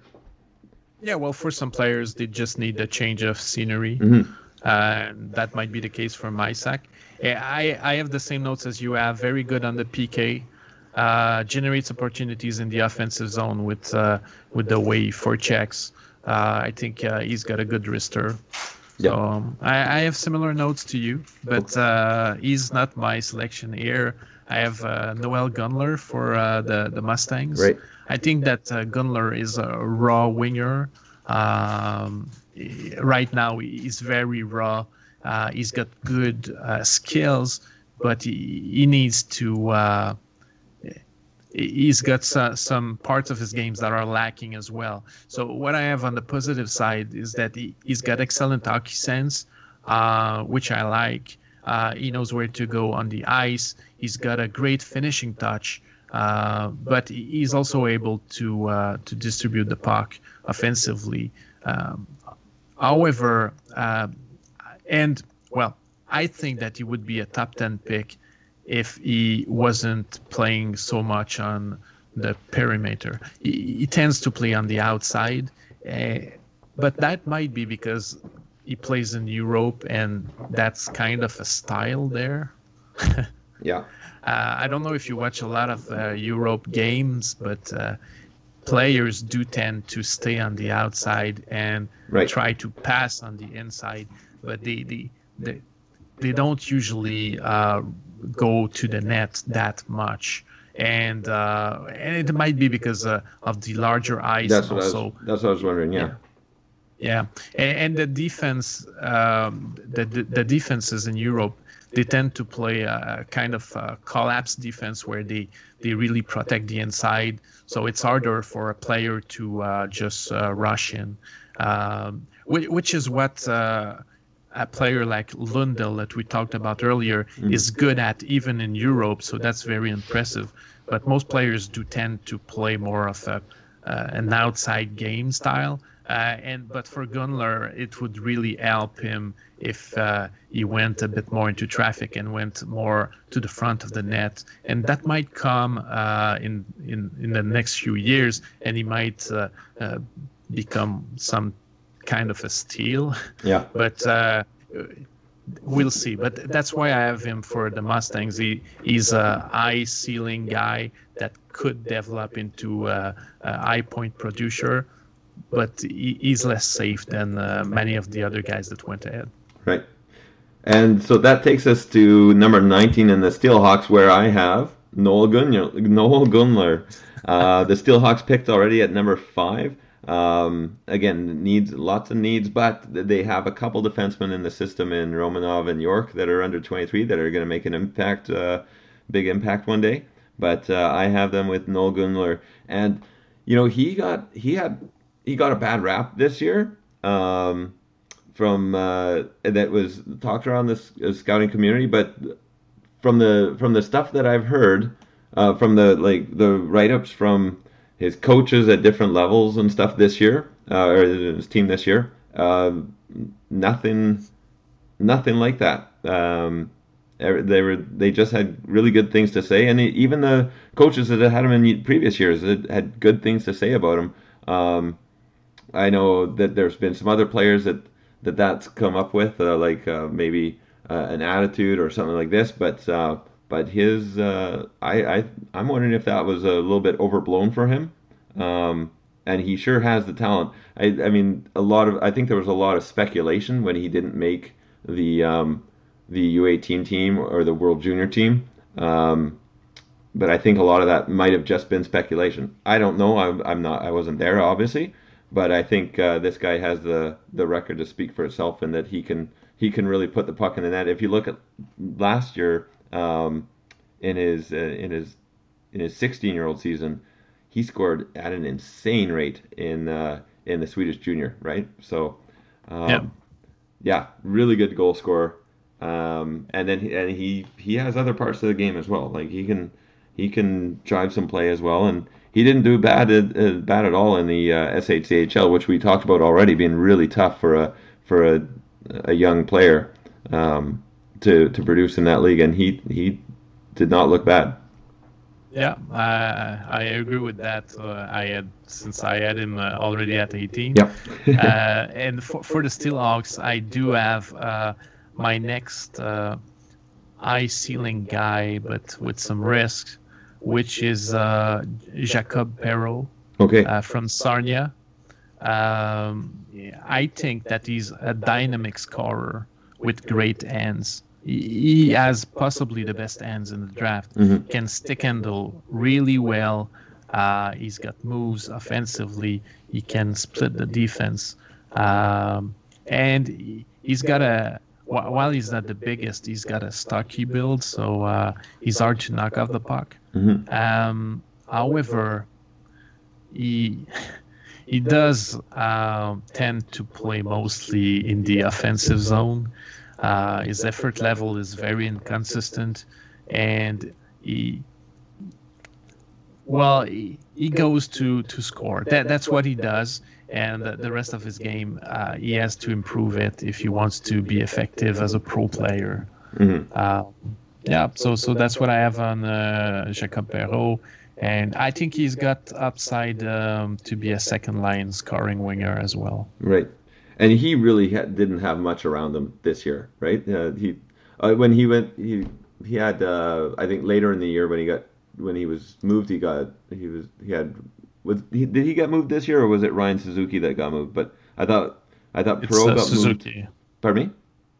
I think it's Suzuki that right. got Suzuki moved. got moved there, and so he finally had somebody to play with because he really didn't have much before that. I noticed, but yeah, boy, can he score! And another thing that I thought really improved for them this year was his skating as well. Like that was talked a lot about last year for him, but I thought his skating was not bad this year. Yeah, well, I think he's got a bad reputation for his skating, but I think his skating is good. Yeah. It's just that he doesn't always move his feet. Right. So that's a difference. You can be a fast skater, but you don't move your feet that much, so you don't look fast, even though you can go really fast. Right. And that's the part of the game that Perreault has to improve to be efficient at the next level. Right. But scoring, it's kind of important, and he sure can, right? All right, let's move on. Next, we have the Cougars again. The Cougars who picked not a bad player, number 1 overall, Alexis Lafreniere. This time they're going to go with a defenseman. We talked about some of the players they have in the system, but like Dylan Strome, now Alexis Lafreniere, Alex Newhook, on defense, Vakanainen, and I believe Bodie Wild's there now, and Sorokin in net. So this time they go with a defenseman as they pick that generational player up front at first. So they go with Braden Schneider on defense. Well, I do have the same player as you for the Cougars there. Oh, I perfect. do have Braden Schneider. So, Tom, we picked your entire draft in the first round for you. You don't even need to show up. We've already got your 2 players, Lafreniere and Schneider. But Braden Schneider, what are your thoughts on Braden Schneider? He's a big, mobile, puck-moving defenseman. He's excellent to shut down the opposition. What I like is that while he's physical in front of the net and in the corners, he also has a very active stick on defense. So if I compare him to Caden Goulet, which I still haven't picked, instead of taking himself out of position, if he would do that by being physical, instead of that, he will use his stick. So I think he has a good mix of being physical and using his stick at the right time. I also think that his offensive game has developed this year, and he reads the play well, which helps him do the right plays in transition and offensively. So he's going to be a good supporting player offensively. He won't drive the offense, but he won't be a deterrent to offense either. So that's what I have for Braden Schneider. Absolutely. Yeah, and I think he definitely developed this year offensively, and just his vision I thought was a lot better. His skating is good. It's not at Caden Goulet level, of course, but really he's his own player, and I think that his skating is actually very good still. But for a 210 pounds guy, he moves really well. Right, exactly. I think all around he's just an excellent all around player. I think he could have a top line pairing potential, not as the offense guy, but to take care of everything else and still be able to transition, and just you do still. I think you to be a top line defender, even if you're the defensive guy of the pair. I think you need to have the smarts to be able to play with that other guy, and he's got that in my opinion. So I think with his size, with the way he uses his size, his feet, and everything, and how he plays the game, I think he could be a top line defender. Which, when I'm saying that, I'm wondering why I didn't pick him to some team earlier. But but yeah, that's how I see Braden Schneider. I have the same report as you, and I think that maybe I wouldn't label him as a first pairing, but I think that he's going to be a big minute eater. Okay. Like he's going to be to play easily 22, 24 minutes. But if you're behind by one goal, maybe you won't be the first. Well, depending on who you have on defense. But if you have good offensive defensemen, right, he won't be the guy that you'll put on the ice to get back in the game. But if the score is even, or if you're ahead one goal, he's going to get a lot of ice time. Right. Absolutely. Okay, so we'll move on to the Monarchs now. The London Monarchs here, they're players that are under 23 or under, and will have a big impact, and one of them is having a real big impact already. Sebastian Aho, the forward Sebastian Aho, that is. Noah Hannafin, Jake Bean, Jet Wu, and already in net Mackenzie Blackwood. So they've got lots all over. I went with Rodion Amirov here. They are not afraid to go with the Russians. They have Ovechkin, Kovalchuk, Gusev, and so they are not afraid to go with the Russians. I see them picking Amirov. You talked about Amirov earlier. Just an excellent all-around player. Any small physical problems or not problems, but just lack of the body maturing right now, I think that develops no problem. I think this is an excellent all-around player for the Monarchs. Yourself? Well, since Amirov was already off the board, I couldn't. There wasn't any other Russian in that range for me. So, well, maybe someone could stretch and talk about Kuznetsov, but I don't think that he's worthy of the 21st selection. So instead, I went with Maverick Bork, from the Shawinigan Cataract, who had a great QMJHL season last year with 71 points in 49 games.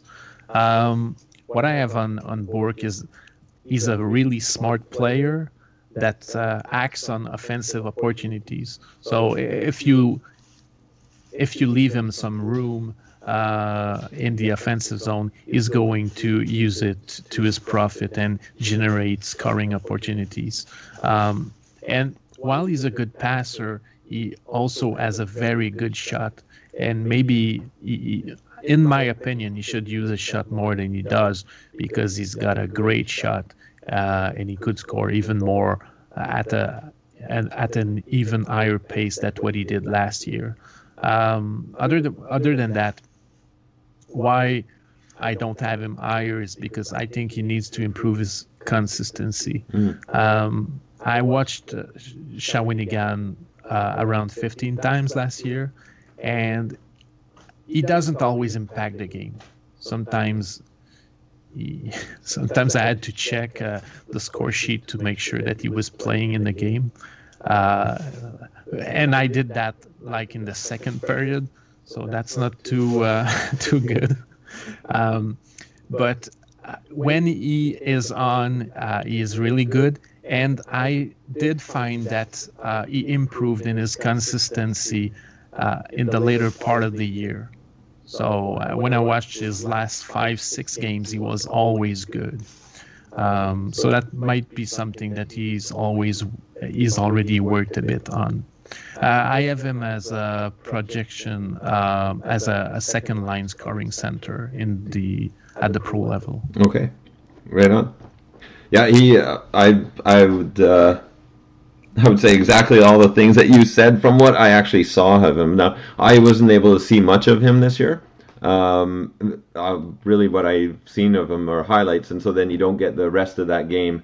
Maybe some of the inconsistencies and stuff, right? You see the highlights of a player and they look amazing, right? If that's all you're seeing from a guy.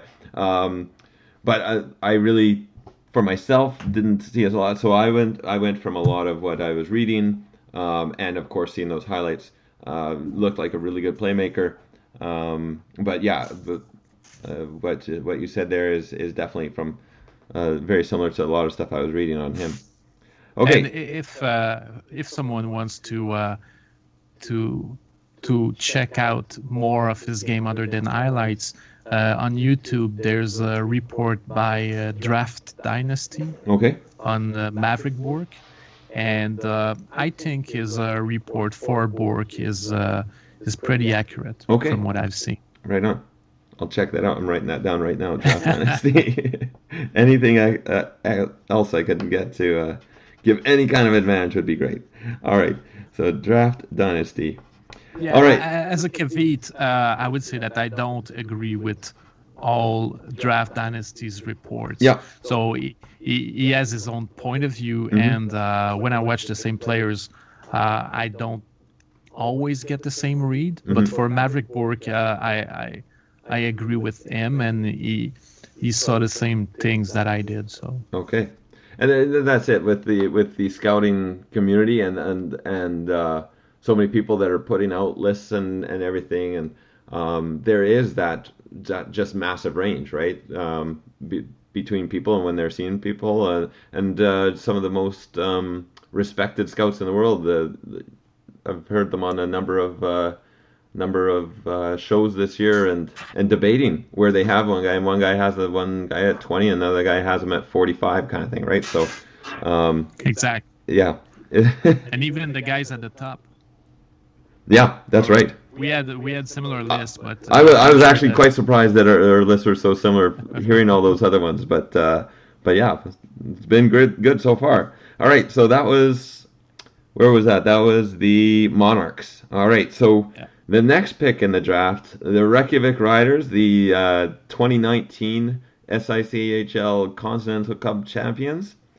In the system, they have a couple guys that are going to be future impact players or already at the 23 or under, like Point, Sorelli, Beauvillier, Bokage, Kaprizov, on the back end, Dermott, and in net, Berdin.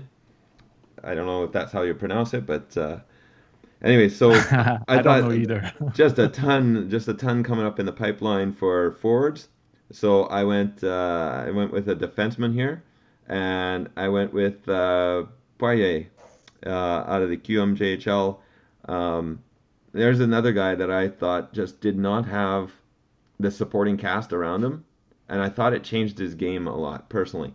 I thought through the year he started making... I mean, he is a very offensive defenseman and just incredible skills in the offensive zone. He doesn't make the greatest reads defensively all the time, but I thought that really was really a spotlight was put on that throughout, like, as the year went on, because I felt like, for myself, it looked like he felt like he had to do everything, and therefore put himself in some situations maybe he wouldn't have if he had a bit more talent around him, or if the team wasn't, down a goal or two or three. So yeah, well, Poirier is for sure a polarizing prospect in this draft, and Draft Dynasty has a report on him that you would agree mostly with. Okay. However, I did watch a ton of St. John's games as well. The QMJHL is the league that I watched the most. Right. I watched about 15 games for all the teams in the league. And Poirier is a difficult case to assess because I really didn't like how he played in the QMJHL. However, he was fairly good at the top prospect, the CHL top prospect game, and mostly I do think that he did play for himself when playing for St. John's. He played like he was playing pond hockey, like he didn't really care about back checking, or he didn't really care if he was taking the right man on defense. He just looked like a player that went wherever he wanted, regardless of where he should be on the ice.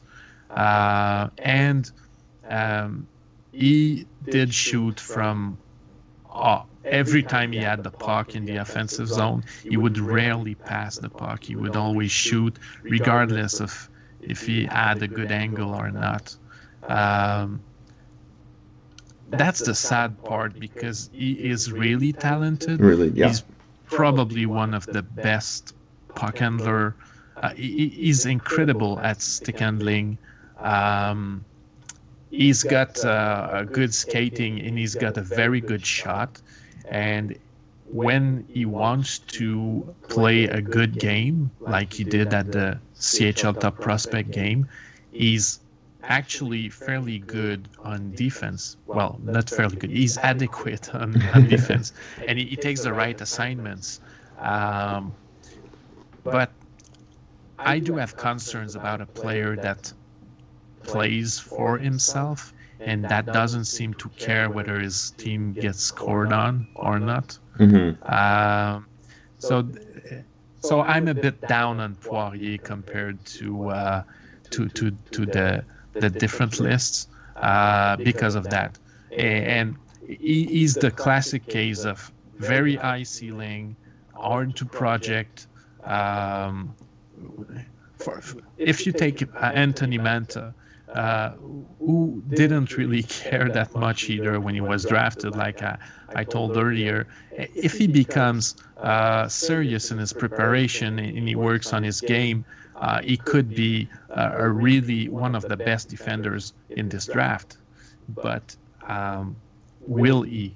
And that's right. a big question because,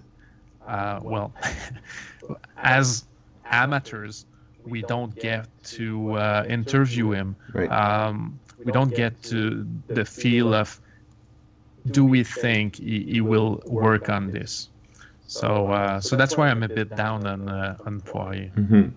And I think maybe for myself, this might be a trend because I picked in 2018 I picked a player that was very similar to that in Ryan Merkley, in around the same range. And those kind of guys, I think, when they have that much talent, for myself, I think it's just because I want to believe, they're gonna turn around, and then I'm gonna have the steal of the draft right here. All these people passed on this guy because of these other issues, and look what I got. But yeah, no, it's a big red flag for sure, right? And you pointed out some great points there, and that's gonna have to really change. How about yourself? Who for the Riders? Who do you think Sylvain would take? Well, at this point, I have John Jason Peterka. Okay. And why I have him there is because I think that, first of all, I like how he plays. I think he's an aggressive skater. He always plays at full speed, which at the same time is one of his flaws because he doesn't change his tempo, so he's a bit predictable, or he won't. He will pass on some opportunities because he will get to the offensive zone and he won't have support and he won't wait for support, so he'll end up trying something and losing the puck. But that's something that he could work out in the future. He does have a hard and accurate shot. Other than that, he's not shy of involving himself physically, and he's a good complementary player. At the World Junior Championship, he was really good with Stutzel, and Stutzel would find him and he would use a shot to score.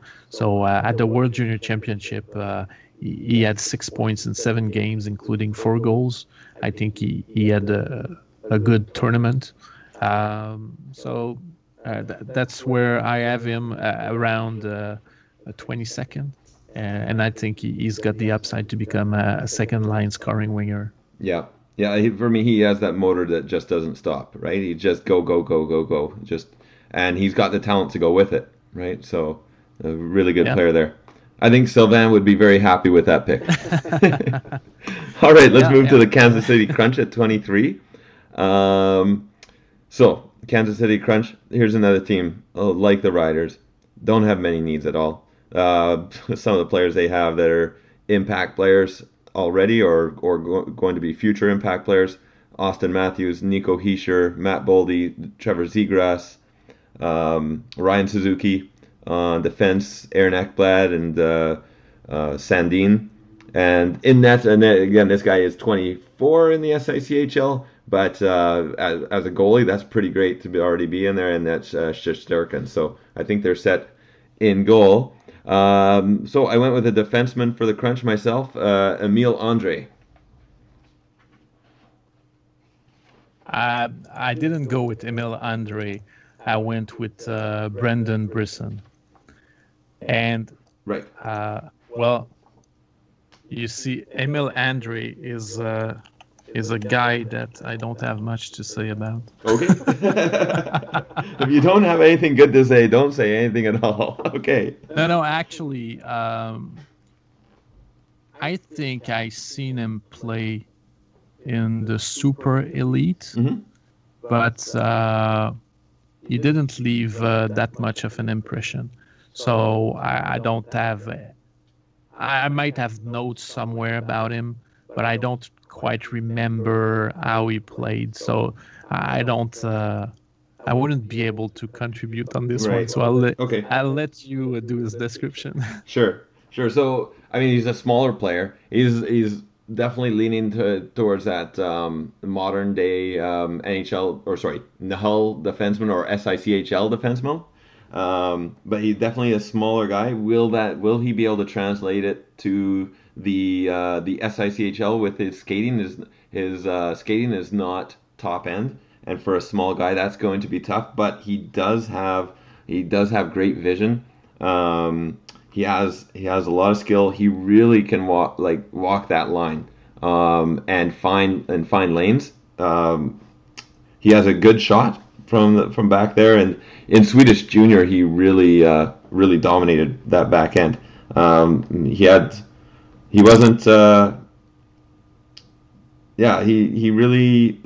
in that group. There's 3 Swedish defensemen that are just all over the place on different people's scouting lists, with him and Wallander and Granz.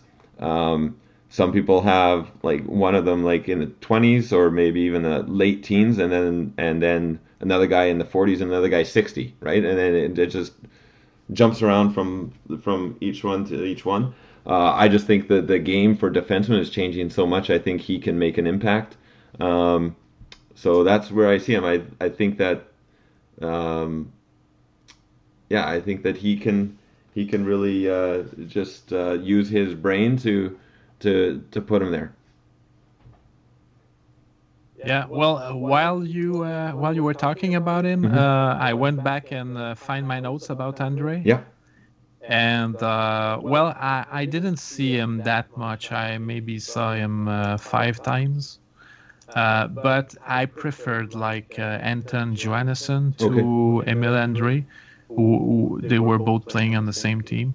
And basically, about Emile Andre, he's got the 3 strikes that will make a defenseman drop on my list. Okay. Which is, he's a very average to, I would say he's under average in his skating and mobility. He's small, but he does play physical, but he's still small, and in the Super Elite, all the players are relatively small, so it doesn't really affect his game that much. But I wondered if he was playing against bigger, stronger competition, if he would be able to handle them. And also, the third strike is that I think he's lacking defensively.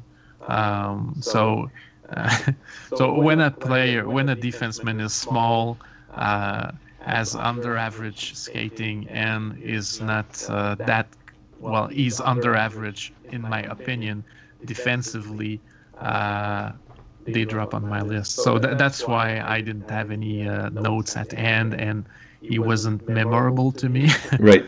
Because when I watched him play, he's the kind of player that I wouldn't draft. Right. And when you say it like that, he may have just dropped on my list as well. when you put it that way, it's a pretty good point there.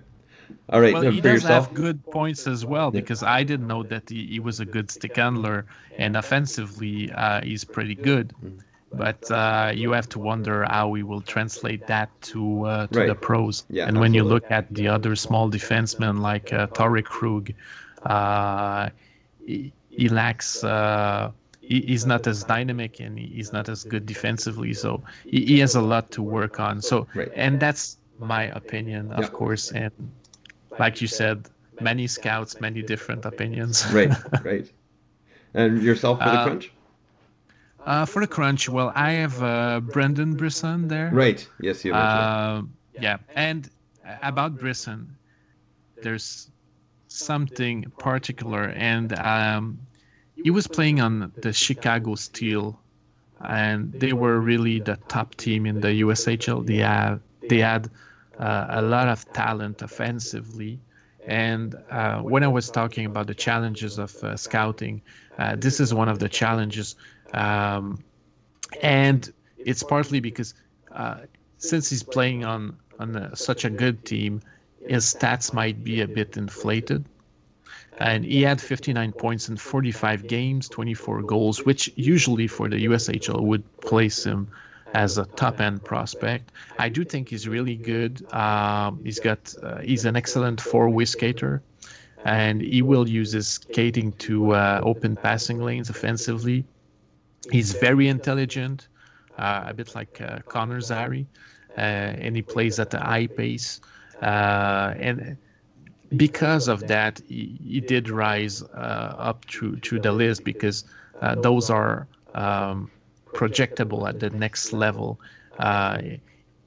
While the technical skills can improve, it's rare that a player will become better at anticipating the plays, and at being intelligent about his choice of plays on the ice. So that's why I have him at 23 for the crunch, and I do have him as a projected second line scoring center.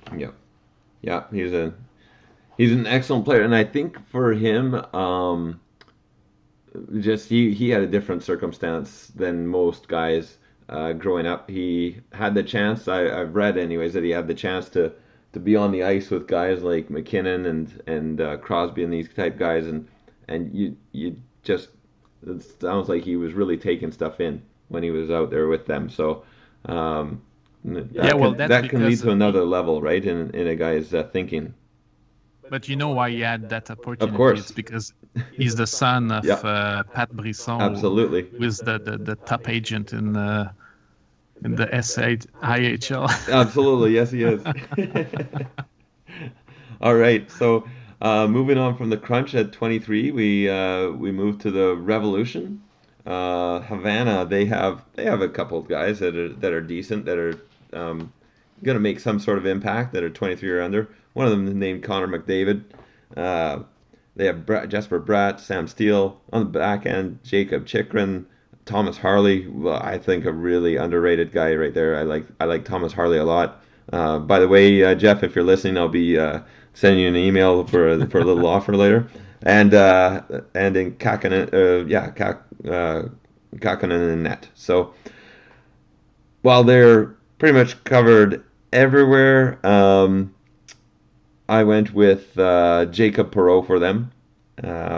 Just a guy who can really, like you said, really put that puck in the net. He's an incredible goal scorer and right up there, like you said, with Holtz and some of the other top Jack Quinn, some of the top scorers in the draft.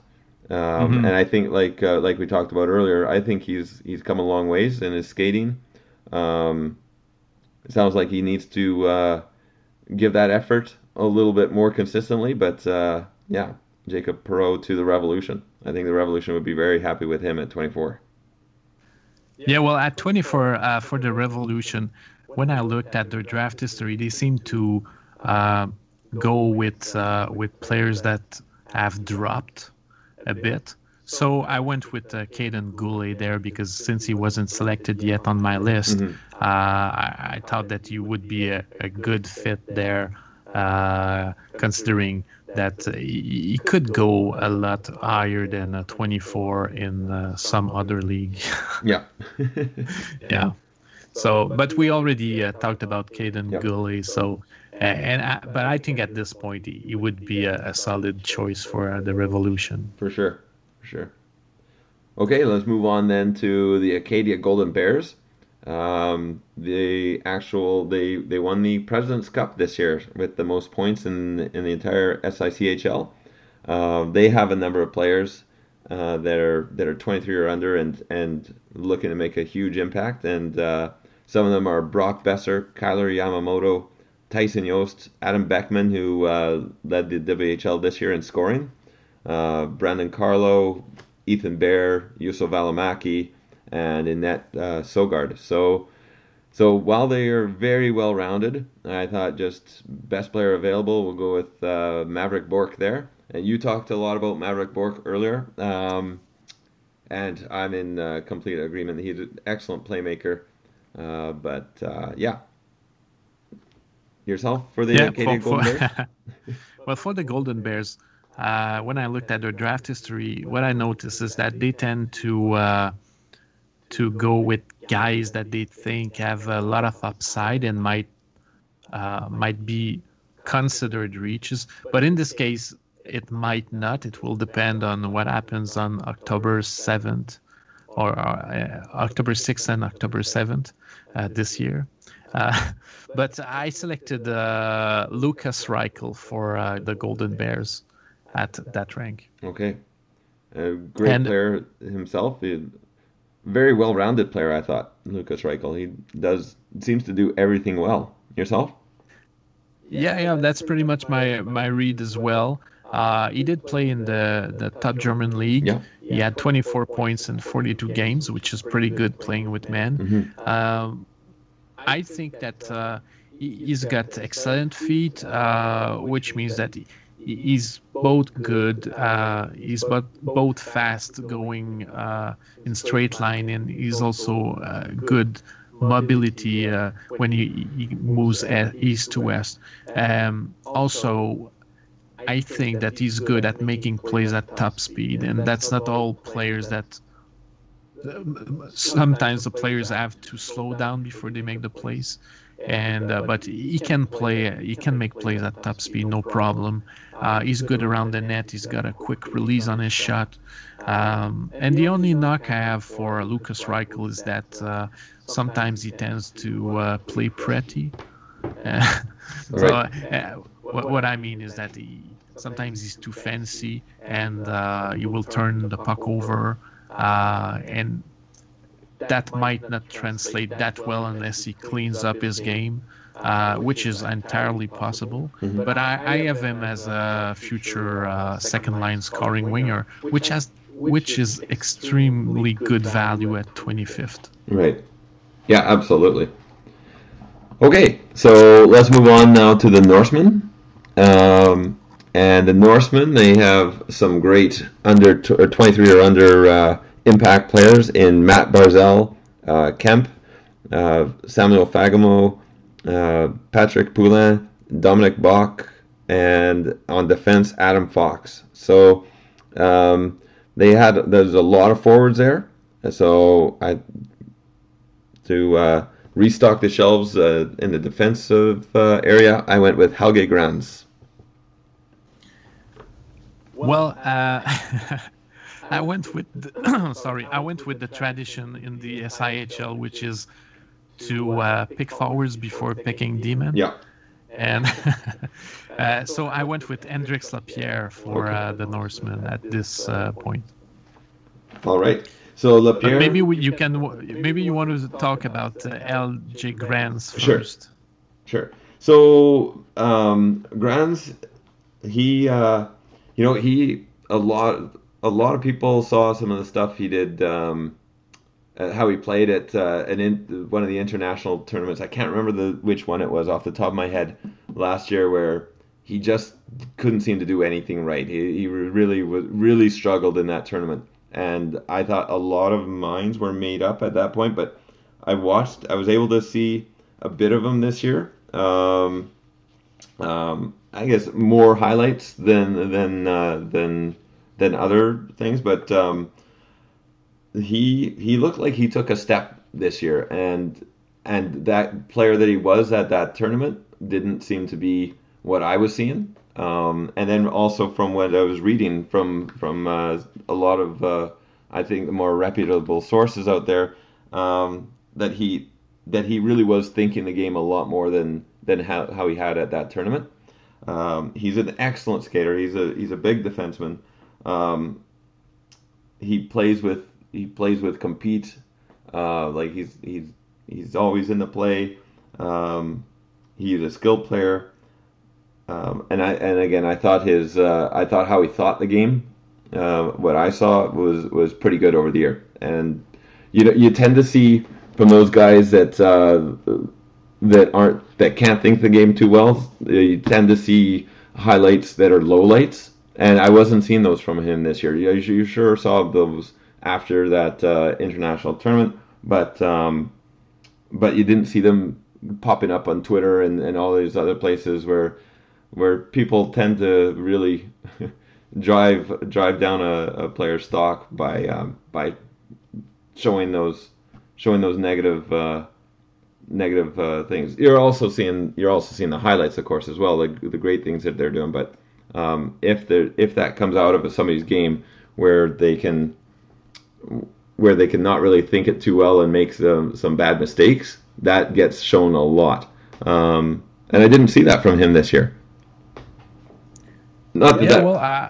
I do agree with you overall, but there's a quote I read about him that I think resumes his game pretty well, which is, the quote is, "Skilled blue liner creates chances at both ends." Okay.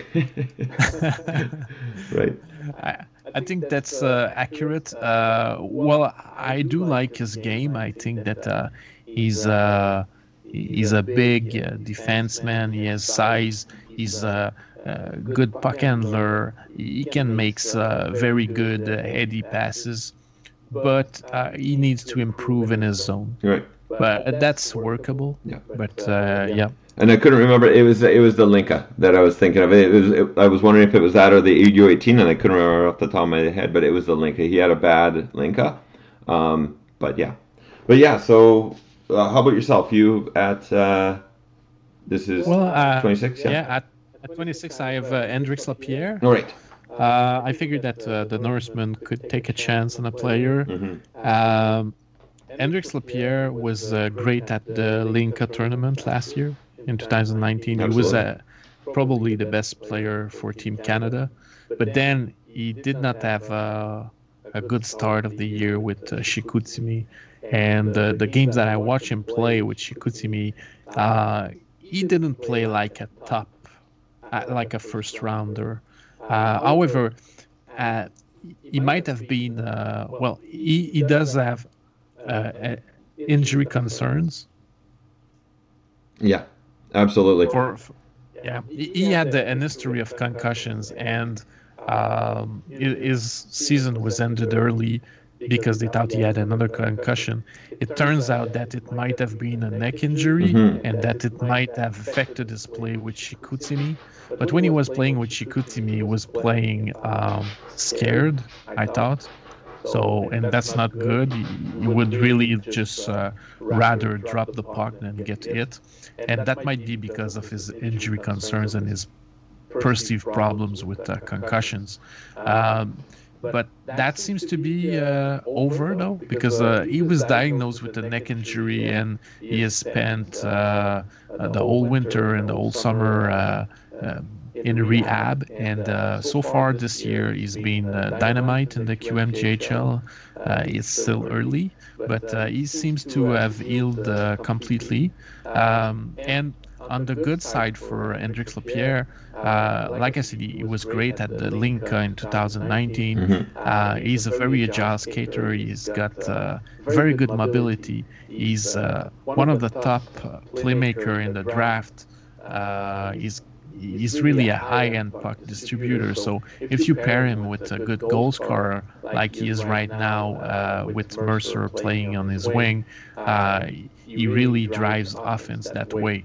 So, in my opinion, he could be a first-line center in the NHL, but he's got injury history that's a bit concerning, and that might be problematic in the future. So that's why, in my opinion, he drops to 26. Because if he didn't have injury problems, injury concerns, I think that he might be a top 15 guy. Yeah, absolutely. And I mean, if you're in pain like that, like with a neck injury, not just concussion, that concussions are bad enough, but if you're in pain like that, I mean, any jolt, I'd be dropping the puck too. I would not, I'm out of here. I'm not going to be taking this. You take it, kind of thing, right? And so we can see how that would totally affect his season.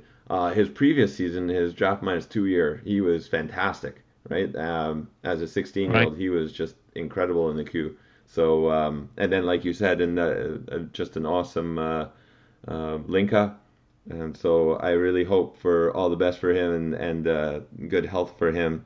Never want to see anybody fighting through those kind of injuries, and for their life as well, right? Like Yeah.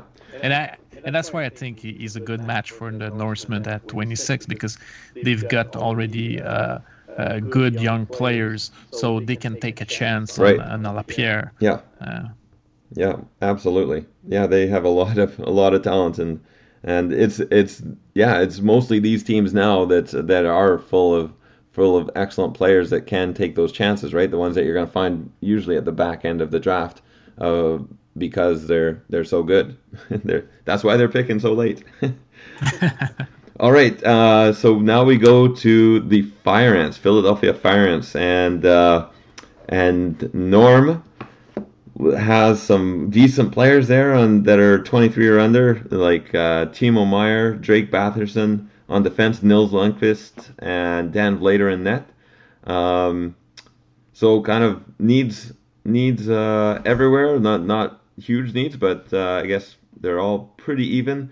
So like you said, the SICHL way is to go forward. If anything's in doubt, go forward. And I have John Jason Paterka and that great motor that you talked about, and that go all out all the time guy that has a lot of skill.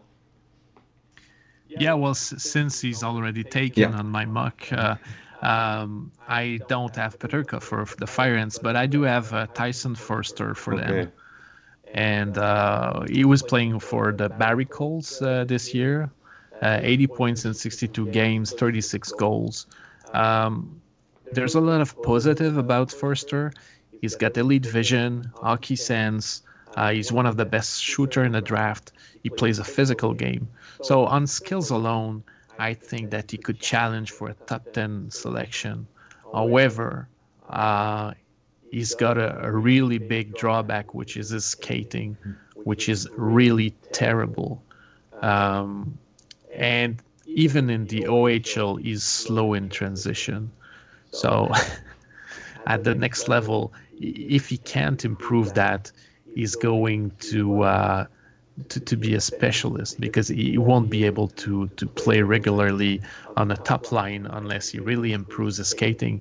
and it's a real cause for concern. I think he's the worst skater in the whole draft. Oh boy. Yeah. So, but once again, we're at 27th. So if you have the chance to have a guy that can potentially improve his skating and is a top 10 selection based on skills alone, if you exclude skating, then maybe it's not that bad of a selection at this point. Right. So I have him as a potential goal scoring forward, and where he ends up will depend on how he improves his skating in the future. But right now, it's really bad. He won't be able to work in transition at the higher level, at the higher levels. But then again, I remember that.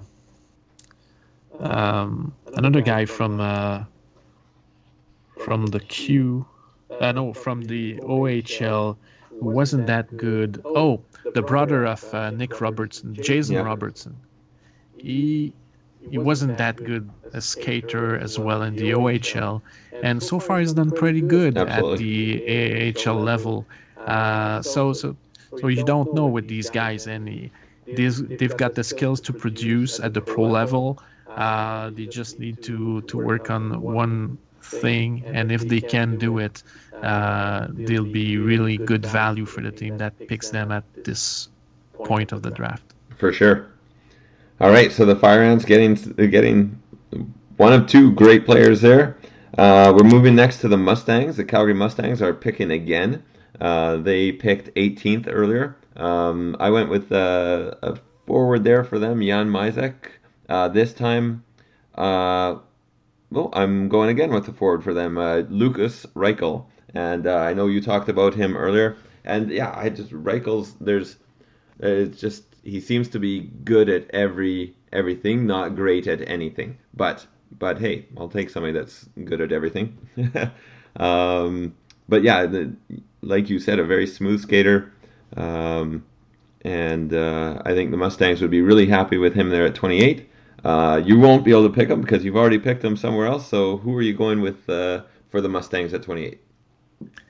Well, we still have some connection there because Jan Mysak still ends up as a Mustangs. There we go.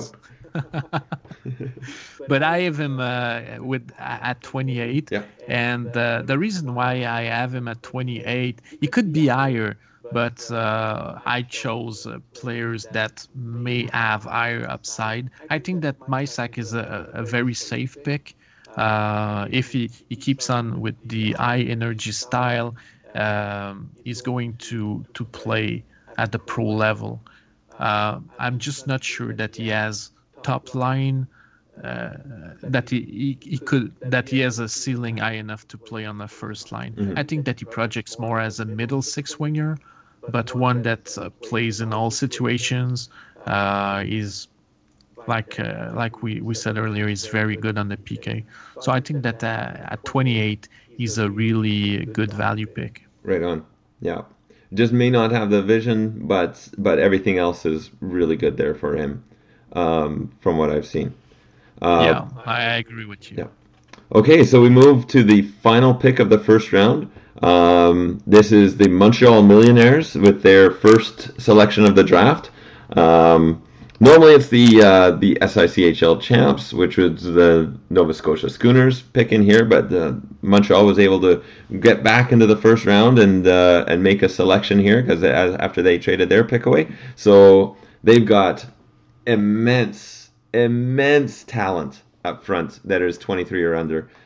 Patrick Laine, Mitch Marner, Andrei Svechnikov, Cole Caulfield, Travis Konechny. Yikes. On the back end, they have, this is a spot that I'd always thought that they were lacking a bit, but they've actually brought in some really, really good talent and developed some really good talent in their system, and that's Samuel Girard and Travis Sanheim, and then Vinny Valbelainen in net. So I'm going to continue with that defense look as there's just no room for anybody up front. So I went with Justin Barron from Halifax of the QMJHL. Well, I do agree with you that they need a defenseman, and looking at their draft track record, I think that they tend to go with the best player available. It's just happened that it was forwards in the past few years. But I do think they'll go with a defenseman. But I went with a different one. I went with William Wallinder here. Yeah. So do you want to start with Barron, or sure? So Barron had Barron had some injury problems leading into the year, and like you talked about with Lapierre. Yeah, Lapierre.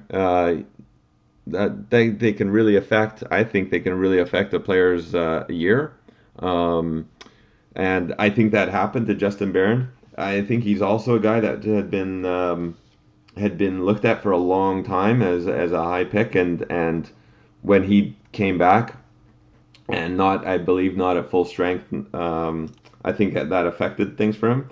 His vision isn't top end, but he's a big defenseman at 6'1", 195. I mean, not huge, but big, and he's a great skater, especially for his size. But on top of that, he's a right shot defenseman, and those are not a dime a dozen.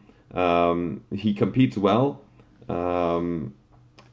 And I think he put up something like 19 points in the 34 games that he did play. So I think coming off an injury, with a shortened season, still being able to do that much is actually pretty good from the back end.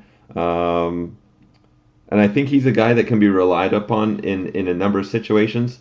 But he's not gonna be your top offensive guy, that's for sure. But he's gonna be able to be in that second pairing, and the shutdown guy of that, maybe a 20-minute a night defenseman, which are on the right hand side, which are very valuable, I think. Yeah, well, I agree with you. I really like Justin Barron's game, and I think that a lot of the context around the team explains why he didn't have such a great year. Okay. The Mooseheads, they were on a down year, and they basically traded all their good players, which were Raphaël Lavoie and Benoît Olivier Groux. Right. They also had Maxime Trépanier that they traded. They traded all their players early in the year, and Justin Barron, he came back when they were traded. So the team was really poor, played really poor, and he just had no support. He didn't have support either offensively or defensively. It was crazy. I watched the games, and it was one of the worst teams in the QMJHL once they traded their better players. Offensively, he didn't. Well, he didn't look that good because he had no one to pass the puck. Right. I guess your vision can't be the best when there aren't guys there, right? Exactly. When the guys they're not positioned, yeah. They don't move, they're static, they don't get into open position. Well, even if you're a good playmaker, there's limits to what you can do. Right. And on defense, he was often the only one backing. Mm-hmm. So the number of 2-on-1s, 3-on-1s, 4-on-1s that I saw every game was astounding. So it didn't make him look good because what can you do if every game the only way you can win is you're the only player who's playing any defense on your team, and you're getting pounded 5-6, 7-2, 7-3 every game. You won't look that much into producing offensively. You'll try to stop the gap, yeah. and close and make the game closer, because in the end you want to win. But I think that Barron has a lot of qualities as a player. He just wasn't able to showcase them because his team was really poor this year, and it kind of pushed him down the ranks for this draft. Okay. Well, maybe somebody gets more of a steal if he keeps getting pushed farther and farther and farther. Maybe somebody grabs them a little bit later and gets themselves a really good player that fell for some other reasons. Then, how about yourself at 29? Well, I had William Wallander. Right. The reasons why I have him there is because I think he's got a really high upside. He's a big defenseman, 6'4", 192 pounds. So he's got already a good body. Like Schneider, he skates well. However, in comparison to Schneider and Goulet, he's offensive-minded. He will look to pinch in. He's also good with the puck. He can shield the puck effectively. He will skate around pressure, a bit like Drysdale. However, he's not the best in his zone. He needs to improve his coverage. He needs to improve his reads. And a bit like Algegrans. I have them as similar defensemen in the same range. But from the games I saw, I just preferred Wallander to Grants. I think he can be a big top 3 defenseman that contributes on offense at the next level if he keeps working on his defensive game, and if he keeps if that doesn't deter him from be contributing on the offense. So that's why I have him at 29th for the Millionaires. And I had Wallander all over the place this year. Like one month I had him inside my top 20, and the next month when I was rearranging some players, all of a sudden I noticed that he's down there at like 38 or something, and then back into the top 30. And so I had him all over the place this year, and I think that goes that's like he's such a great skater at his size, 6'4", 191. He's got that skill, and I'd see him. Just it would look great, and then Twitter would kill me.